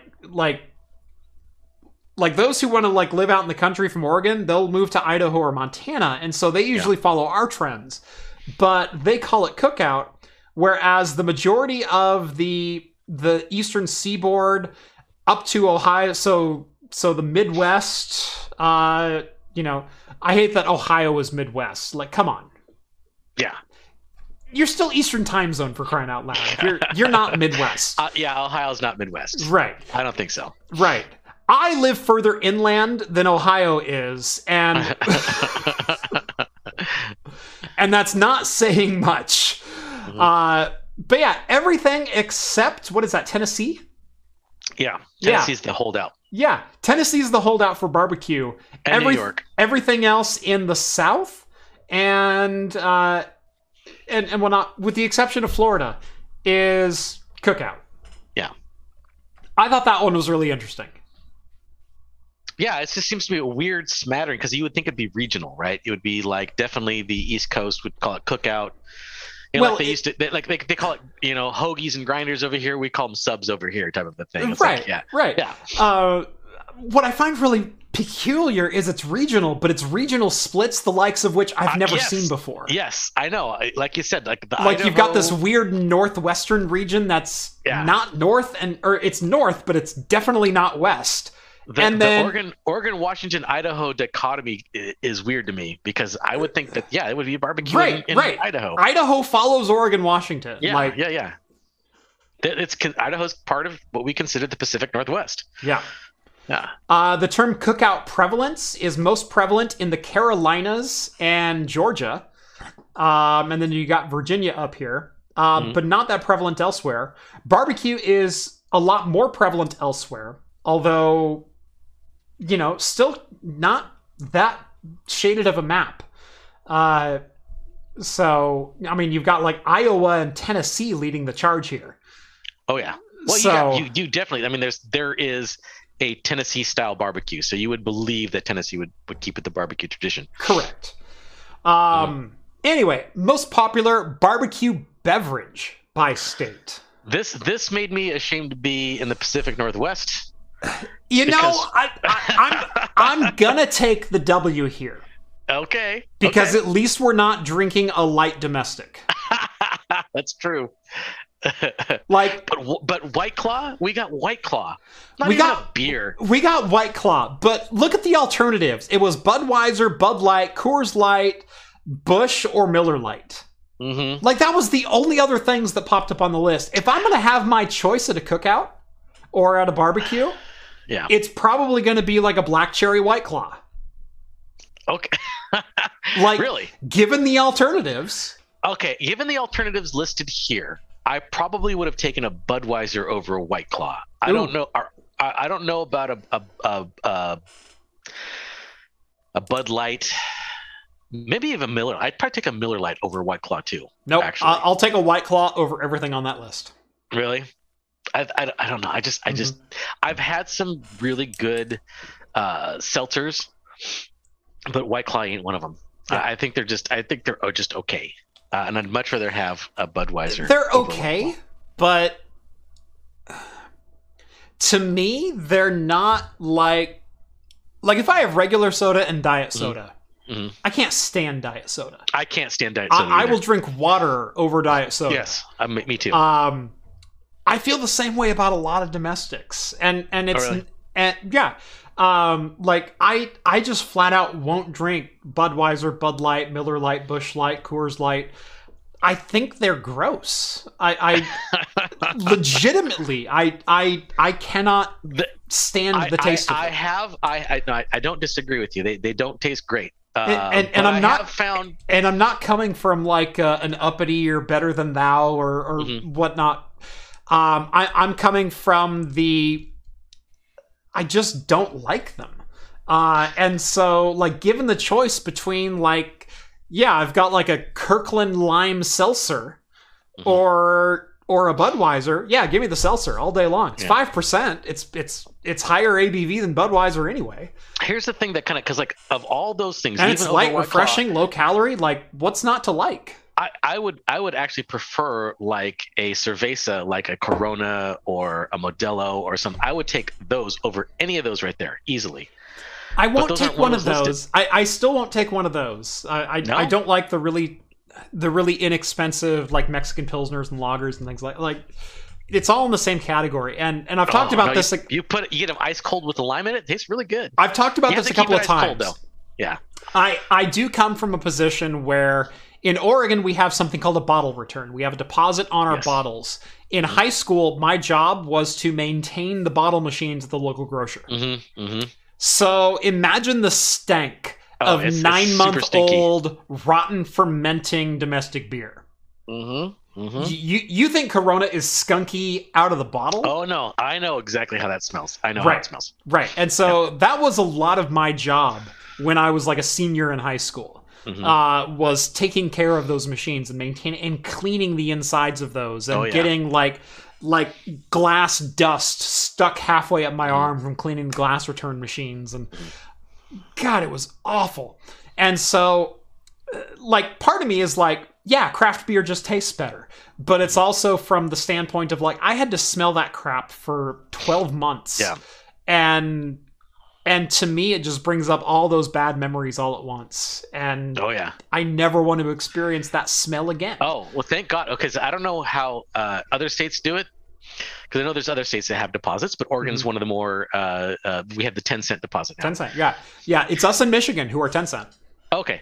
But we also have a company called Bottle Drop here. Where they sell bags. There's a particular bag, and you have a QR code with your account on it. Yep. And the bags are more expensive than normal trash bags, but that's how they make their money. So you literally just fill their bags with your bottles, and you just take it and drop it off. Yep. You don't have to go to the can machines. You don't have to do anything like that. Super convenient. Just take it. Yeah, they take a small percentage. Yeah. But man, is it so worth it not to have put your hands in that sticky, smelly, old, gross. Let them do it. Yeah. It's so much better. So much better. I had to work in those rooms for a year in high school, and so that turned me off to beer until I was 25. Like, Right. I didn't want anything to do with beer because that's the only smell I had ever experienced. Associated with it, yeah. Like, how Right. can anybody like this thing? This is gross. Right, exactly. Yeah. And even today, like I don't drink, just flat out, I won't drink domestic beer because I can't get over that smell. And they all have the same smell once they're like 3 months old. Oh yeah, no, I don't disagree. Like I think you're right. Mexican lagers have it worse smelling as they sit around longer. Domestics, I don't think as much because I think there's more rice in them, but they still stink. But I hate that ricey taste anyway. Yeah. Yeah, I know. There's a reason why they tell you to drink it ice cold. Right. Cold as the Rockies. Because drink it ice cold so you don't taste how crappy it is. Brewed cold, transported cold, to be drank cold. Yeah, See, because and that's God kind of, forbid it hit room temperature. Holy and that's crap. kind of why I don't mind drinking it ice cold on a hot day when I'm barbecuing, because I really can't taste anything. It's just a slight beer flavor, and that's about it. Right, but at the same not time, my preference. Absolutely not my preference. There are 150 craft beers. More than that, even. There are hundreds of craft beers I would rather drink at a barbecue 100%, than any 100%, domestic. 100%, absolutely. And I put White Claws above them. See, I wouldn't put White Claws above them. I put White Claws above it's domestics. It's pretty close to it. If you get the right domestic, like I'll take. But see, you're going like, I would take a Miller Lite, maybe a Bud, and I'm going, I'd maybe take a White Claw. Like, I'm still going to dig through and look for, like, that Sam Adams. Or, Oh, yeah, no, I'll take a Sam Adams before any of right, that. like, give me a Boston Lager any day. Like, that's actually a good beer. There's your all-day IPA from Founders. There's some lighter craft beers out there that are pretty darn good. Now, what we're talking here is we're really, like, fighting over how far will you scrape down into the barrel? Right. Do you want to go? How far am I willing to limbo? Yeah, exactly. This is our best of the worst right here. Right. What is our best of the worst? Yep. Anyway, Jack Daniels is in the news. They have a whiskey so high proof they had to design a special cork so it would stay on the bottle and not deteriorate. Yes. I am actually interested in finding this, but reading the article, I kind of want this too. There's pretty much no chance because I think they're only selling it in Tennessee. Right. So I don't know that I have a lot of Tennessee viewers, but if I do have some Tennessee viewers, if you can get me a bottle of this, I will reimburse you for double. I will pay for shipping, and I will double your money back. Yeah. I want one of these bottles. Yeah, and they have this. They have the smaller version. I don't know if they just do smaller versions, but I did read that they had different proofs. Yeah. So this is a single barrel, and the single barrel, and I don't know if people know this, but distilleries, because I've actually been to a couple distilleries before, and when you're making whiskey specifically, where the barrels are fermenting makes a big difference. Oh, totally. They'll have huge warehouses, and then if you have them up higher versus down low, just the air pressure alone. If you have them against the wall, against an outside wall versus against an inside wall, it will make a difference. Heat makes a huge difference. Yep. Airflow around the cask, like every little thing. Yeah, Jeff putting out a bounty. You're darn right I am. If someone goes by the Jack Daniel's distillery and picks up a bottle, I will double your money back. Anyway, this particular whiskey is a small batch release of Coy Hill High Proof. And was originally released as a single barrel expression. It's based on their old number 7 recipe, but it is super high proof. It is straight out of the bottle or mixed directly out of barrels. They had essentially 5 different barrel proofs that they've mixed down to get their final batch. The 5 barrels that they mixed were 143, 147, 150, 153, and 155 proof. Yeah. To get the 155 proof would be excellent. Right. Sean wants to know, have I tried Utopia by Sammy? Not by Sammy Smith. I've got a Samuel Smith stout, and I think I said last week it's the worst stout that I've ever had in my life. Sam Adams is a mixed bag for me because some of it's good and some of it's bad. No. He's talking Sammy Smith. Samuel Smith, which is so they do the organic stuff. Like they do the organic stout. Yeah, right. I know what you're talking about. Yeah. We will be getting a bottle of Utopia this year, like flat out. Well, no. Utopia is by Sam Adams, right? Yes. Sammy Smith is they do the organic ones. So correct. Those are UK. Well, back to the whiskey. Back to the whiskey, yeah. Back to the whiskey. So they have mixed those 5 barrels and then diluted them down ever so slightly to hit somewhere between 137 and 148 proof. That's 75% ABV. That's crazy. So you know how we all tasted the world's strongest beer last year? Yeah. This is higher than that. This is higher than that. Right. Yes. That was 71%. This is pushing 75. Yeah. This would be excellent to try. I mean, I'm not a huge fan. Okay, I'm a normal Jack Daniels. Of all the whiskeys, I do not like regular Jack Daniels that much. Neither do I. But Gentleman Jack, pretty good. Gentleman Jack's pretty good, yes. Yeah. But some of their specialty ones I've had it and I thought they were quite good. So I would be like super stoked to try something like this. And the reason why it got so high, it was I guess they stored the barrels in a higher elevation in the warehouse, and so there was a higher Angel's cut. Yeah, higher barometric pressure, which leads to a higher Angel's cut, right? Yeah, Angel's cut is the evaporation of the liquid. So there's a it's the absorption into the wood. No, the absorption. Or no, that's Devil's cut. That's right. That's Devil's cut. Absorption was Devil's cut. Evaporation is Angel's cut. That's right. Yeah. So, so there was an unusual high amount. So it's like that's why this one's such a rare find, because it was a higher percentage of Angel's cut. Yep. And what did they say? It's only $55. $55. You can get it through the distillery shop. $55. That's not bad. So literally, I will pay you back for shipping plus $110 plus tax. Like I'll pay for your tax too. Totally cool. That's a money making opportunity right there for anybody who lives in Tennessee. If someone lives near or around the Jack Daniel's distillery, if you visit the store and you ship me a bottle, I will double your money. There you go. Money making opportunity right there. Yep. And then if that happens, I'm going to be coming to Jeff's house. Oh, we've got to make a video or two on that. Absolutely. Yep. Absolutely. I'll trade you a sip of that for some pickle beer. Ooh. Steve will no longer be invited.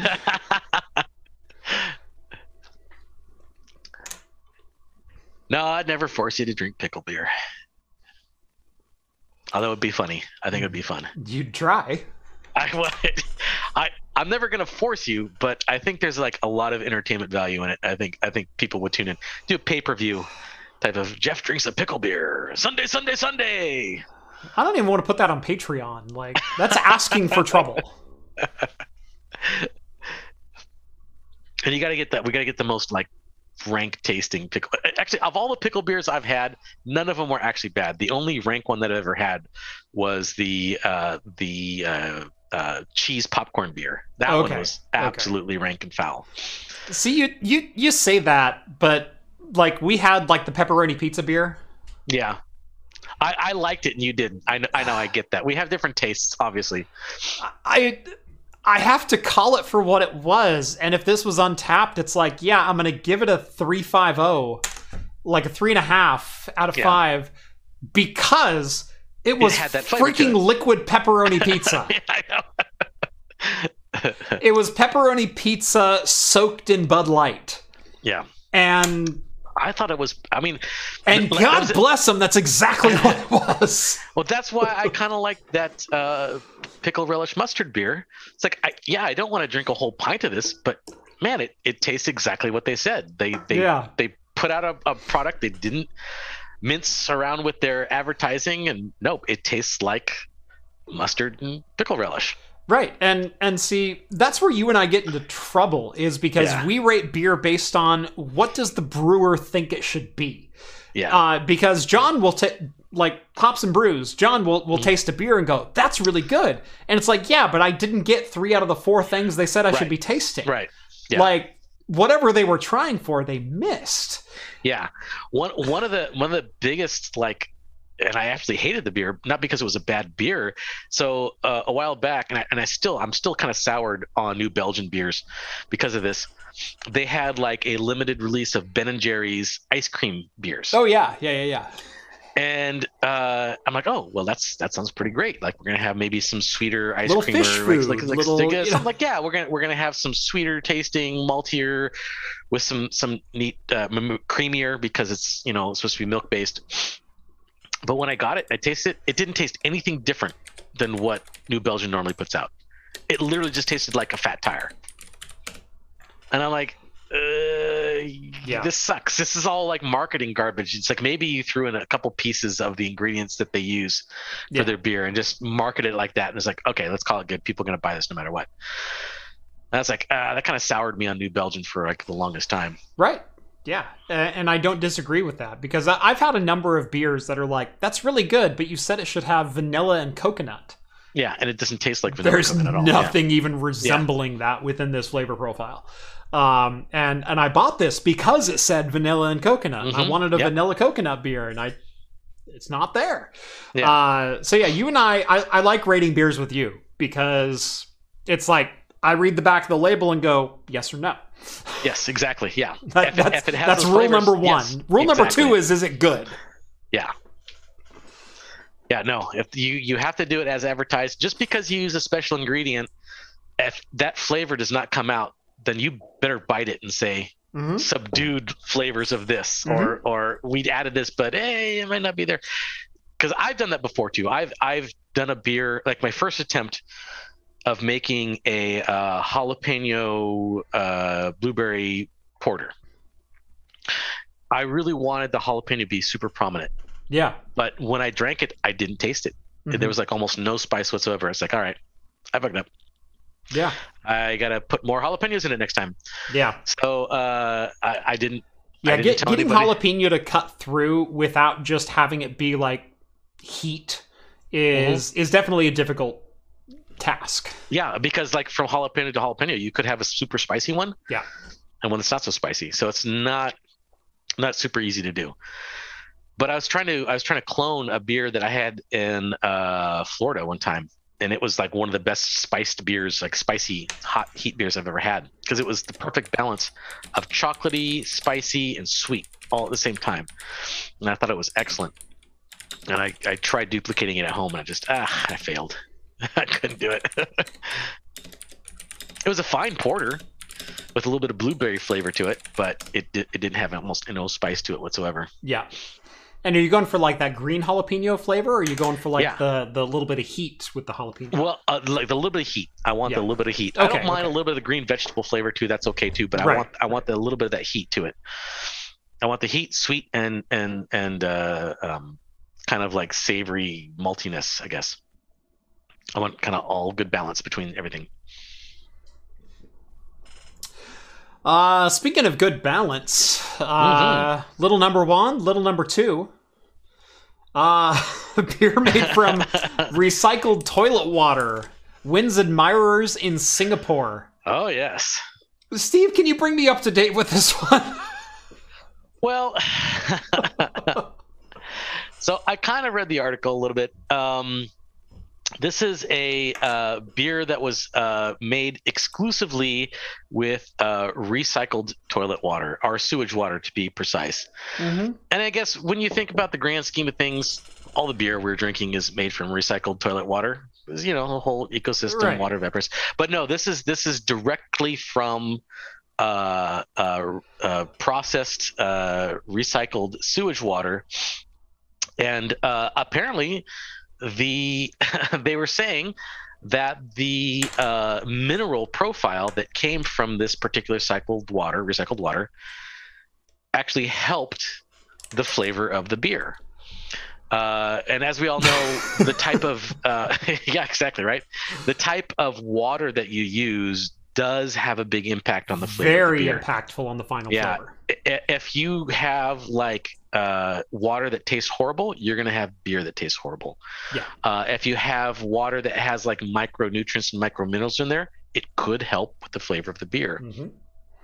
In fact, what was it when we went to Abel Baker down in Las Vegas? Las Vegas, yeah. Yeah, they were telling us about how they had to have this special clay filtration system. Yes. When they make their water, because the water in Las Vegas is so it's terrible tasting. So hard. Yeah. But Abel Baker made excellent beer. Their beer was great, but they had to have like an increased filtration system so the water that they put in their beer actually tasted better. Yeah, we've actually seen a microcosm of that here in the local Willamette Valley, Oregon region. Oh yeah. There is God, they were in my head and they just went away. Vagabond. Yeah. Vagabond Brewing. They have a brewery in Salem. They have another brewery in Portland. They brew their beers. They brew one beer in Salem and they brew another beer in Portland, and then they ship between the two sites. Not because they're not able to brew the beer from Salem and Portland and vice versa, because like if you have the grain recipe, it's a beer, right? Right. No, because the water between the two sources is so vastly different. They wind up with two different beers. Yeah. They could use the same exact grain bill, same exact temperature, same exact fermentation process. They will end up with two vastly different beers at the end of it. And so they have figured out which beers they can brew in Salem and which beers they can brew in Portland, and then they will ship between the two facilities. Yeah. And that's basically what happened here. And it's like they were using the recycled water from these processing plants and the micronutrients and micro minerals that weren't exactly filtered out. Not bad for you at all, but it changed the flavor of the water. Totally. And then in turn, when they used it to brew the beer tasted better. So depending on your filtration system, maybe toilet water is the best kind of beer. You don't know. Right. I mean I wouldn't use it for mine, but name a more mineral rich source. Of course, you're gonna have, Singapore. Well, they got a pretty good diet over there. Yeah. I wouldn't source it from American toilet systems where our major diet is McDonald's and chicken nuggets, but McNuggets and limp French fries. Yeah, exactly. Yeah. All right. We do have one more story to get to. We do. And that is, apparently, you all have phones. Yes. And credit cards linked to the accounts that you download the apps on your phones, because you've been more than willing to pay for in-game bonuses when it comes to Diablo Immortal. Blizzard posted their first 30 days of Diablo Immortal, and a lot more of you buy DLC and in-game packages and boosts than we're willing to admit. $49 million in 30 days. I guarantee Diablo Immortal is profitable after just 30 days. I know, and that's kind of insane given the backlash that they got from the announcement at BlizzCon. I know. Was it 2 years ago? It was 2 years ago, right? 2 years ago. Yeah, 2 years ago. Don't you guys have phones? Phones? Come on. Right, it was that whole charade and okay. like we're all expecting Diablo 4. Like all you have to do is put a flaming 4 up on the big screen. People went nuts. People lose their minds. Instead it's like, no, we're coming out with a mobile game that you can play the original Diablo, but with like all these added perks. Oh, and also it's pay to win. And people lost their minds and they said, well, don't you all have phones? And apparently you all have phones and you're all willing to spend millions of dollars because $49 million 30 days. That's $1.5 million a day. I think the real bad thing about that whole BlizzCon thing is how they presented it. It wasn't necessarily that it's a mobile game. It was how they presented it. Because they presented it at the very end of the conference. Like, this Right. is the big reveal. It was the big We're gonna news. do a big reveal. This is the big reveal because they always save the best for last, right? And the best for last was a mobile Blizzard game. Right. If they did that in the middle of the shuffle, yeah, I bet you people would be like, "Oh, this is very interesting." Yeah. That's where they got backlash from, but they weren't necessarily wrong. I mean, there is a market for mobile gaming, and obviously, people like Diablo, and obviously they were right to produce this because 1 month made $49 million right off the bat. Right. So here's the downloads. Now, obviously, they saw a little over 1 million downloads on the first couple of days, upwards of 1.3.5 million for the first 3 days, and then a significant downfall down to about 250,000 per day for the first week. And then we're seeing, like, what is that, 150, 125, 125,000 downloads per day is definitely not shabby as far as all that goes. But they're earning upwards of about $1.6 to $1.7 million per day in free content, in in-app purchase content. Right. $1.7 million per day. Yeah. And as you can see, like, there's a little bit of a downward trend here, but let's say it levels out right about the $1 million a day that it looks like it will be. Yes. Can you carry that number to the end of the year? I bet you can. Highly profitable. Right. Highly profitable. Let's just say they carry $1 million per day to the end of the year. That's $170 million. Yeah. That's not a small amount. This is a winning formula. Right. Which kind of, given how Blizzard's standpoint is right now, they're kind of hurting, right? A lot of people are not really liking the direction that World of Warcraft's going.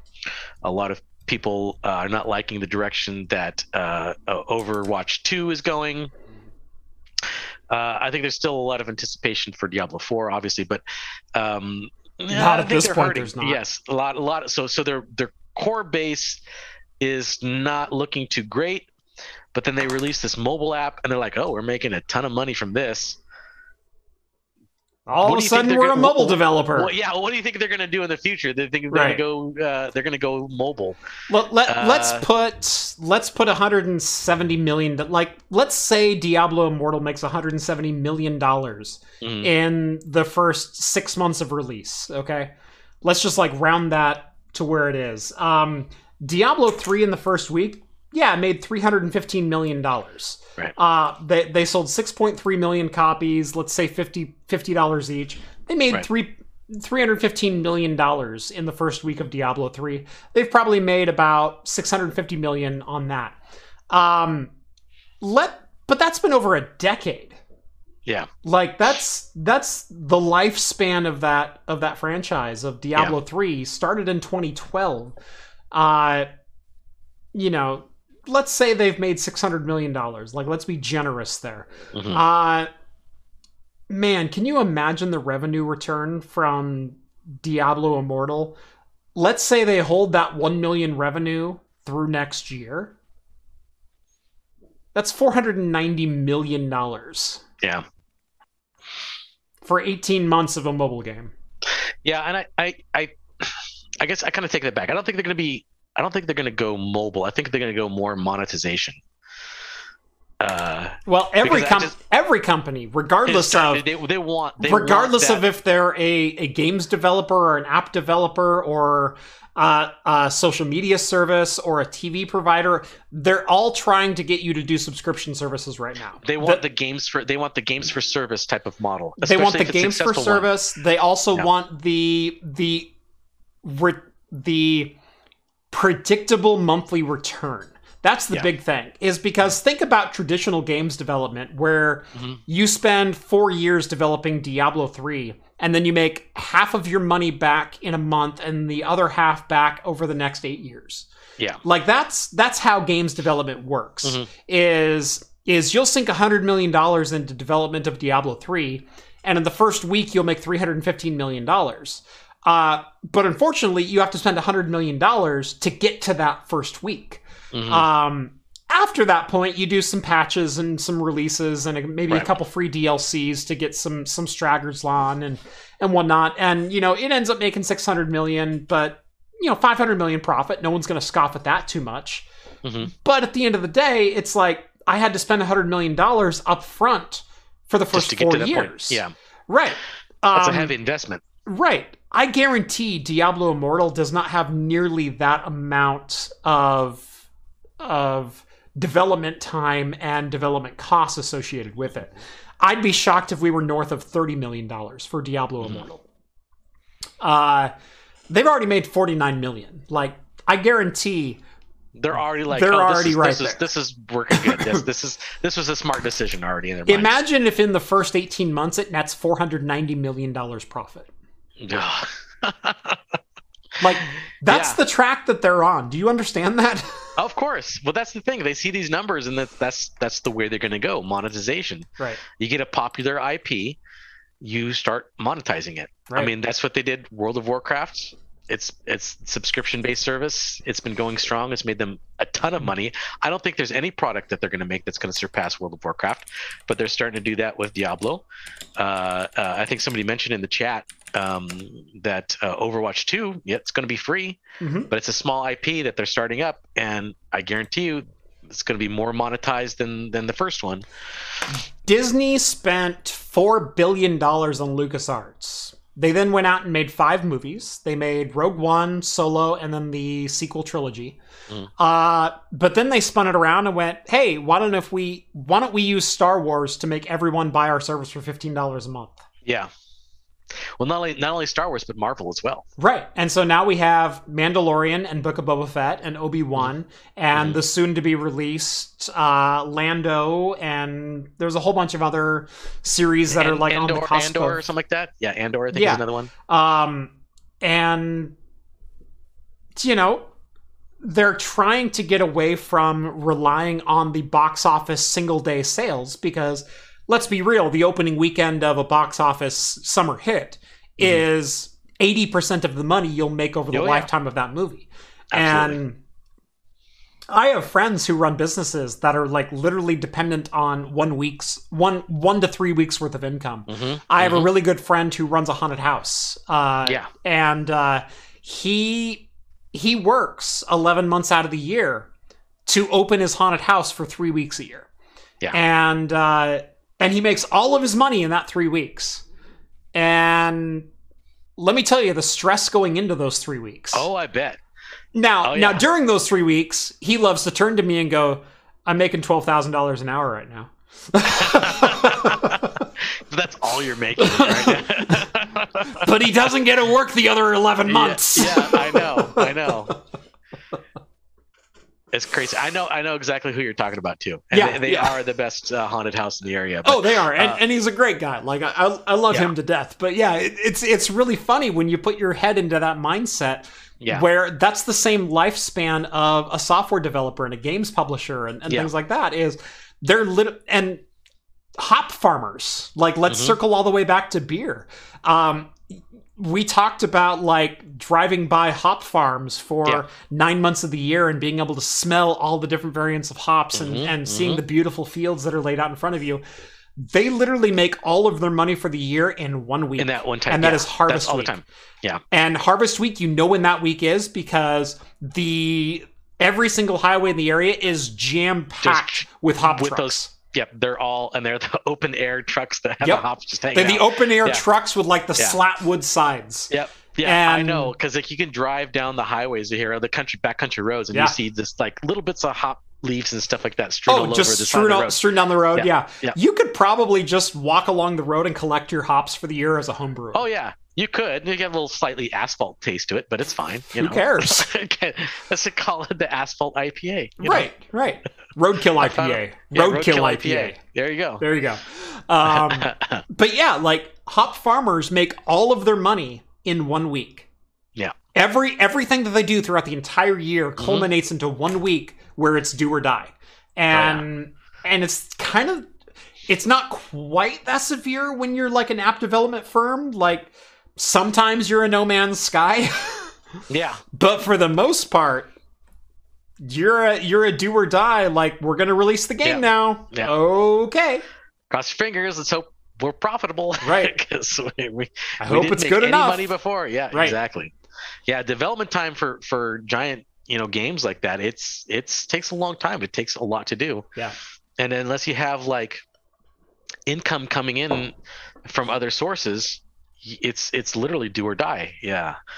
So that's why these type of models are super attractive to software developers, because maybe we can develop these one-off games, and so who cares if they're successful or not? We still have this steady stream of income from our other stuff. Right. And you look at Disney going, look at all the hate we got for The Rise of Skywalker. Justified. But they're going, would we rather just make more Mandalorian? Of course. I'd be cool with that. Yeah, that's fine. The Mandalorian is the best Star Wars franchise to come out for a long time. Period. Like, right. Oh, yeah.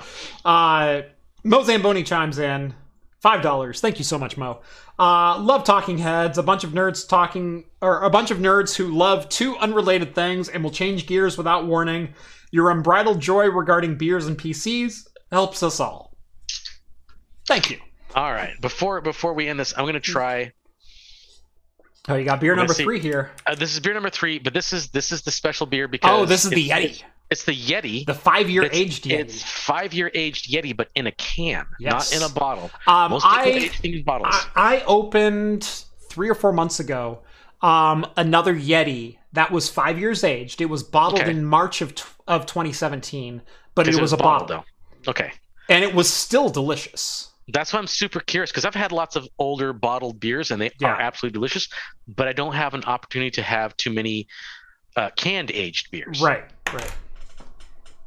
I will say that's an attractive beer. Do you like the glass too? I got my bejeweled jeweled glass here. Is that your Prince Albert glass? This is actually a gift from Hops and Brews John's wife to my wife. Okay. This is like she got her a fancy glass, and so I'm like, I'm gonna borrow it. Love it.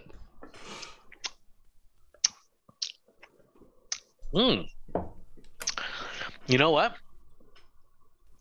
Almost okay. My fear was because it was aged in the can that it would have some kind of tinny, almost aluminum, that flavor that you get. I don't sometimes. I don't fear that, and the reason being is a lot of cans have almost like a wax or plastic like liner.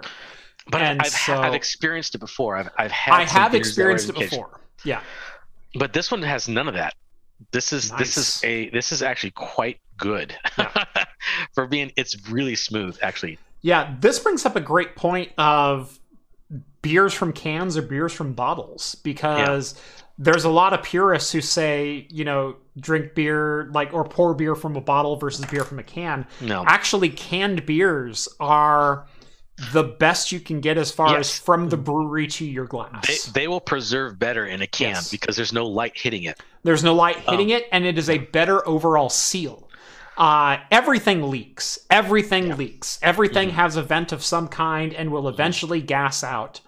Cans gas out slower than wax top bottles. Yeah. Yeah, absolutely.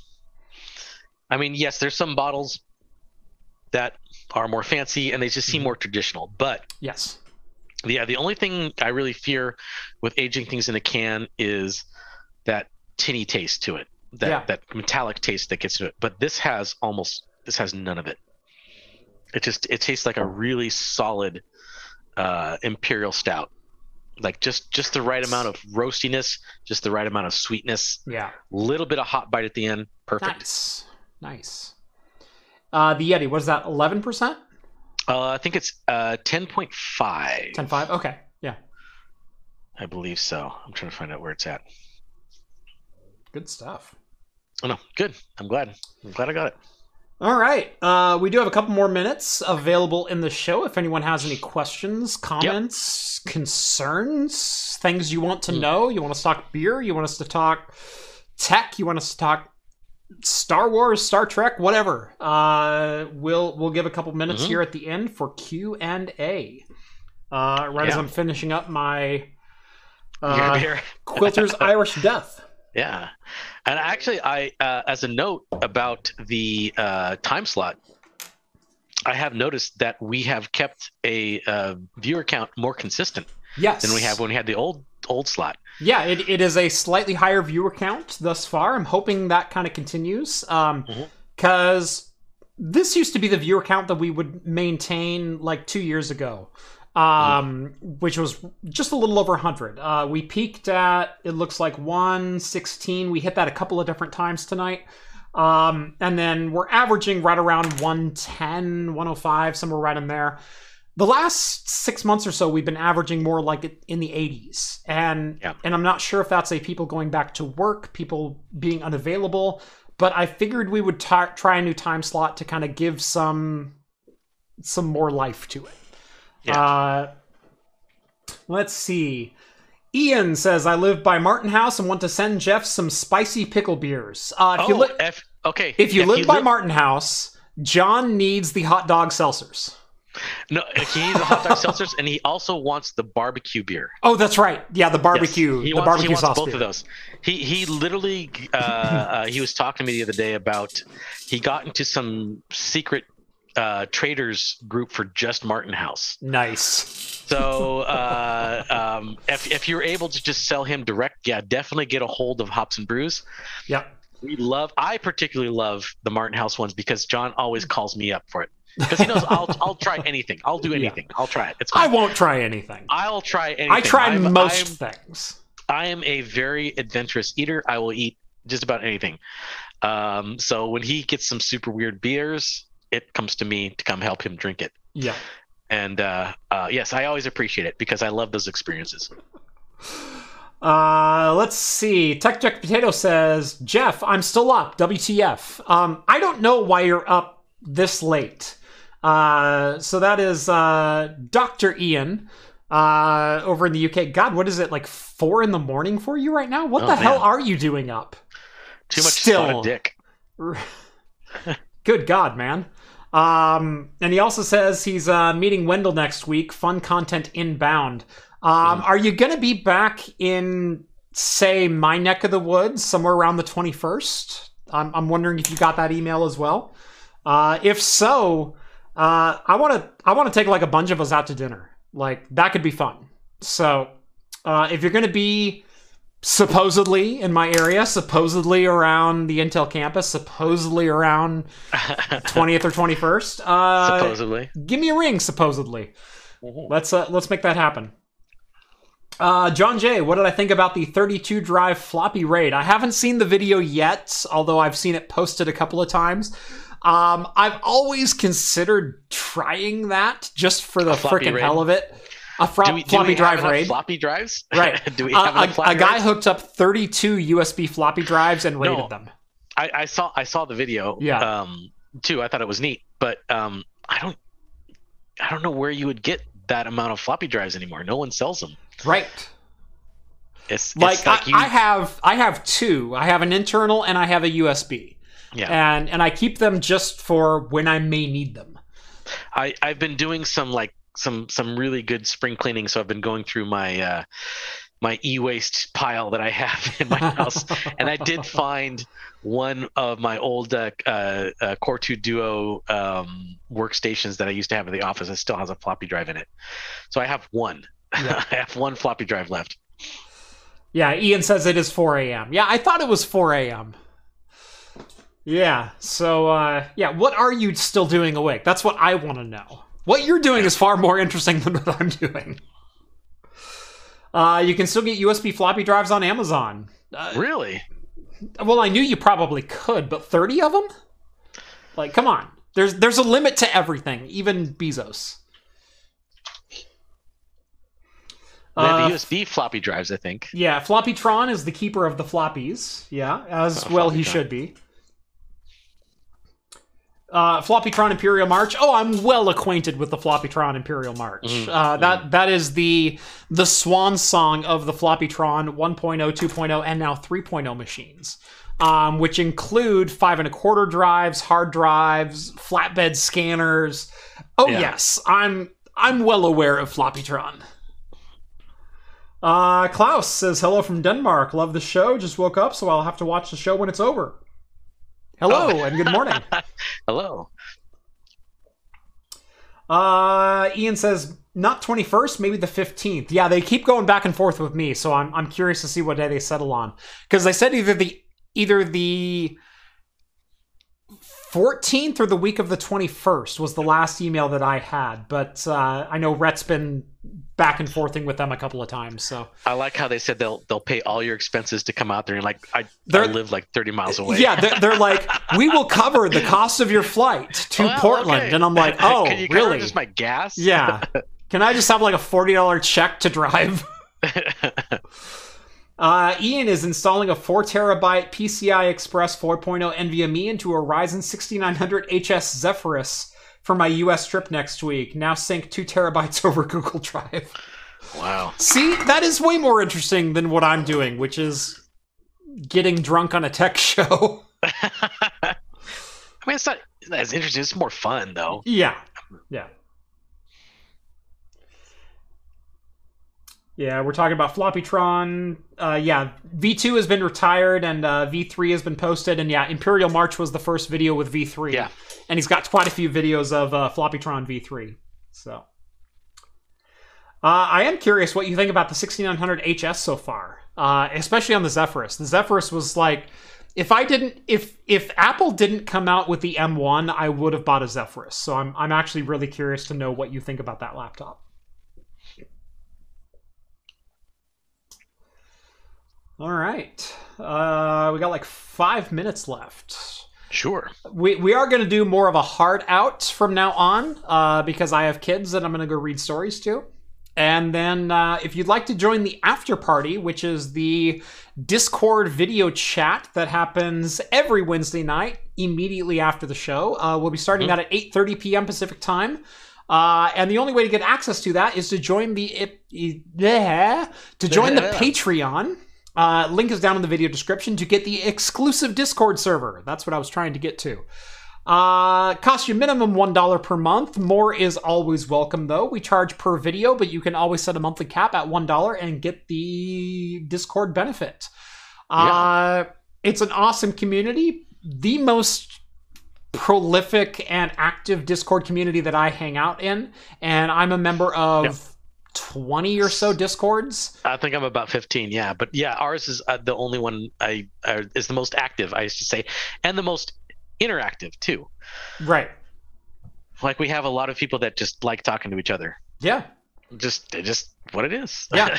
and it's not just stuff that relates to the show. It's not just beer and tech. It's everything from cars to we have a politics channel that we haven't had to shut down yet. Yeah. We have a makerspace. We've got networking and storage and hardware question channels and people who readily man those to answer your questions. It's a really, really fantastic community. Yeah. Let's see. Ian says, as long as the 6900 HS and the RX 6800S renders Tech Potato videos faster than my 1195 G7 and UHD 770 and still offers 10-hour battery life, it's a win. I'll agree with that. Because yeah, I had a Dell 7357 or something like that. It was a Dell Inspiron laptop that was a Ryzen 2500U.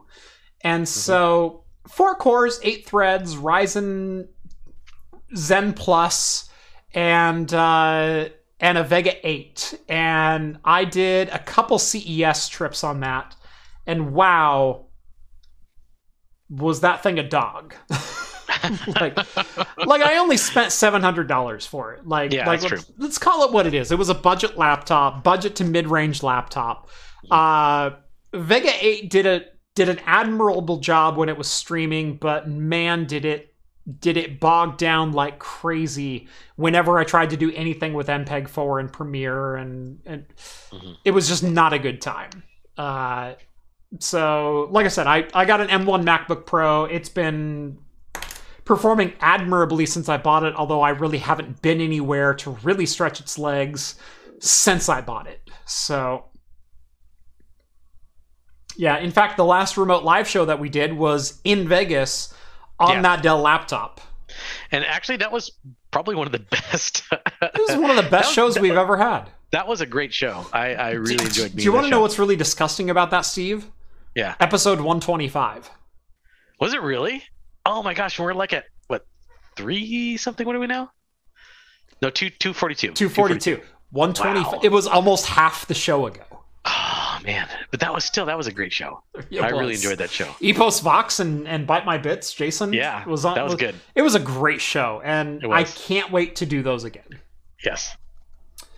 Let's see. Austin says, awesome show. Best of luck on the new time slot. I'll try to catch it more. Thank you so much. Perfect, yes. Home Lab kind of whizzes by too fast. Craft Computing Discord is a more homey kind of place feel, not as fast paced. Yeah, and that's kind of the whole goal of it. Is someone pointed out today. I like that you use jazz music instead of dubstep for your B-roll montages. And I went, that's kind of a point, because dubstep has its place, but not every build needs to be like. Yeah. Like, I enjoy it as much as the next person, but when every single tech channel, every B-roll montage ever has it, I like to be a little bit more laid back. And that's how I approach the Discord as well. And that's the kind of community that I try to attract to the Discord. So it's just a bunch of people who like to hang out, drink beer, talk tech, and, you know, be honest with one another without being at each other's throats. And it's kind of a great time. Just be chill about everything, man. It's fine. Jazz is smooth. No one wants whoop, whoop, whoop, whoop, whoop. Right. Like, there's this, like, I've used a couple of, like, more intense tracks. But even so, even the tracks that I use like that will be, like, more cinematic and orchestral. Not necessarily like dubstep and K-pop. Like, right. And it's because I like the stuff to be a little bit more laid back. That's just my style. So, let's see.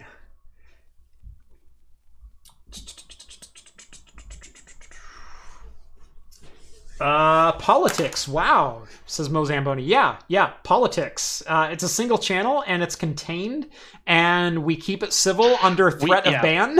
Yeah, we and it works. confine it to one. We confine it to one channel, and it's very civil. It's and it doesn't get too overly verbose too. I mean, there's like, it's nice. It's not too bad.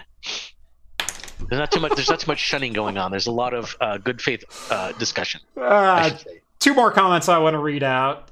Ian says, Tiny Tina Wonderlands, wub wub wub wub. Right, like not everything needs dubstep, especially like a medieval shooter. And then we've got Craft Computing, compose your own music. I've started doing that. Yeah, no, actually, one of the things on my list for the next 6 months is to start composing my own jazz backing tracks. So I don't ever have to worry about, Creative Commons ever again. Mm-hmm. And then there was one more. Tech Geek sends over, it's not unusual to be loved by anyone. That's when lunchtime turned from good to great, as John Mulaney would say. Denver sends over $5, and we'll end with this. Did you see the new Lenovo 6800U? $910 with a 6800U, 16 gigs of RAM, and a 512 SSD, backlit keyboard. Are laptop prices finally getting reasonable? Laptop prices have been getting reasonable for the last 2 to 3 years as the silicon density has improved. And what I mean by that is we went from Maxwell with the dedicated mobile GPUs, which was the 50% or more cut down SKUs of GPUs, to full fat gaming desktop GPUs in a slightly undervolted, lower power standpoint, but 85% reasonably the power of a desktop SKU. That kind of started it all the way back in like 2017. since then, and since AMD re-entered the market on the desktop side of things, they've started pushing Intel on the mobile side of things when it comes to efficiency and overall power. Especially because every single AMD laptop, guess what, comes with Vega 8 or Vega 11 graphics, which has been a steamroller when it comes to overall efficiency of CPU and graphics horsepower. Since that time, Intel has been raising the bar with better and better CPUs, kind of culminating in the 6-core 10th gen, holy crap, we're going to melt down because no one knows how to make a heatsink this small CPUs. But all of a sudden, we're getting, Tiger Lake and Alder Lake CPUs that are pretty reasonable little 6 and 8 core powerhouses from Intel. We're getting CPUs like the 6800HS with Vega 8 graphics on board, or even better if you've got a Zephyrus like an RTX 2060 mobile. 8 core, 16 threads that honestly will keep up with some desktop parts in some workloads. So competition benefits us all. And a return to competition across the space has benefited the consumer when it comes to AMD and Intel. So yes, laptops are getting better and they're getting cheaper, and the beneficiary of that is all of us. Anyway, that is going to do it for episode 242 here on Talking Heads, every Wednesday night at 6 p.m. Pacific time for the latest in beer and tech news. Subscribe to Craft Computing if you haven't done so already. Make sure to drop this video a like. I see that at least 30 of you watching right now have not done so, so go and do that. Share this video if you found it entertaining. Follow me on Twitter at Craft Computing. Follow Steve on social media if you can find him. Don't. Yeah. It's not worth it. Don't go down there. And as always, we'll see you next Wednesday. All right. See you guys. Cheers, everyone. Bye. We're out. All right.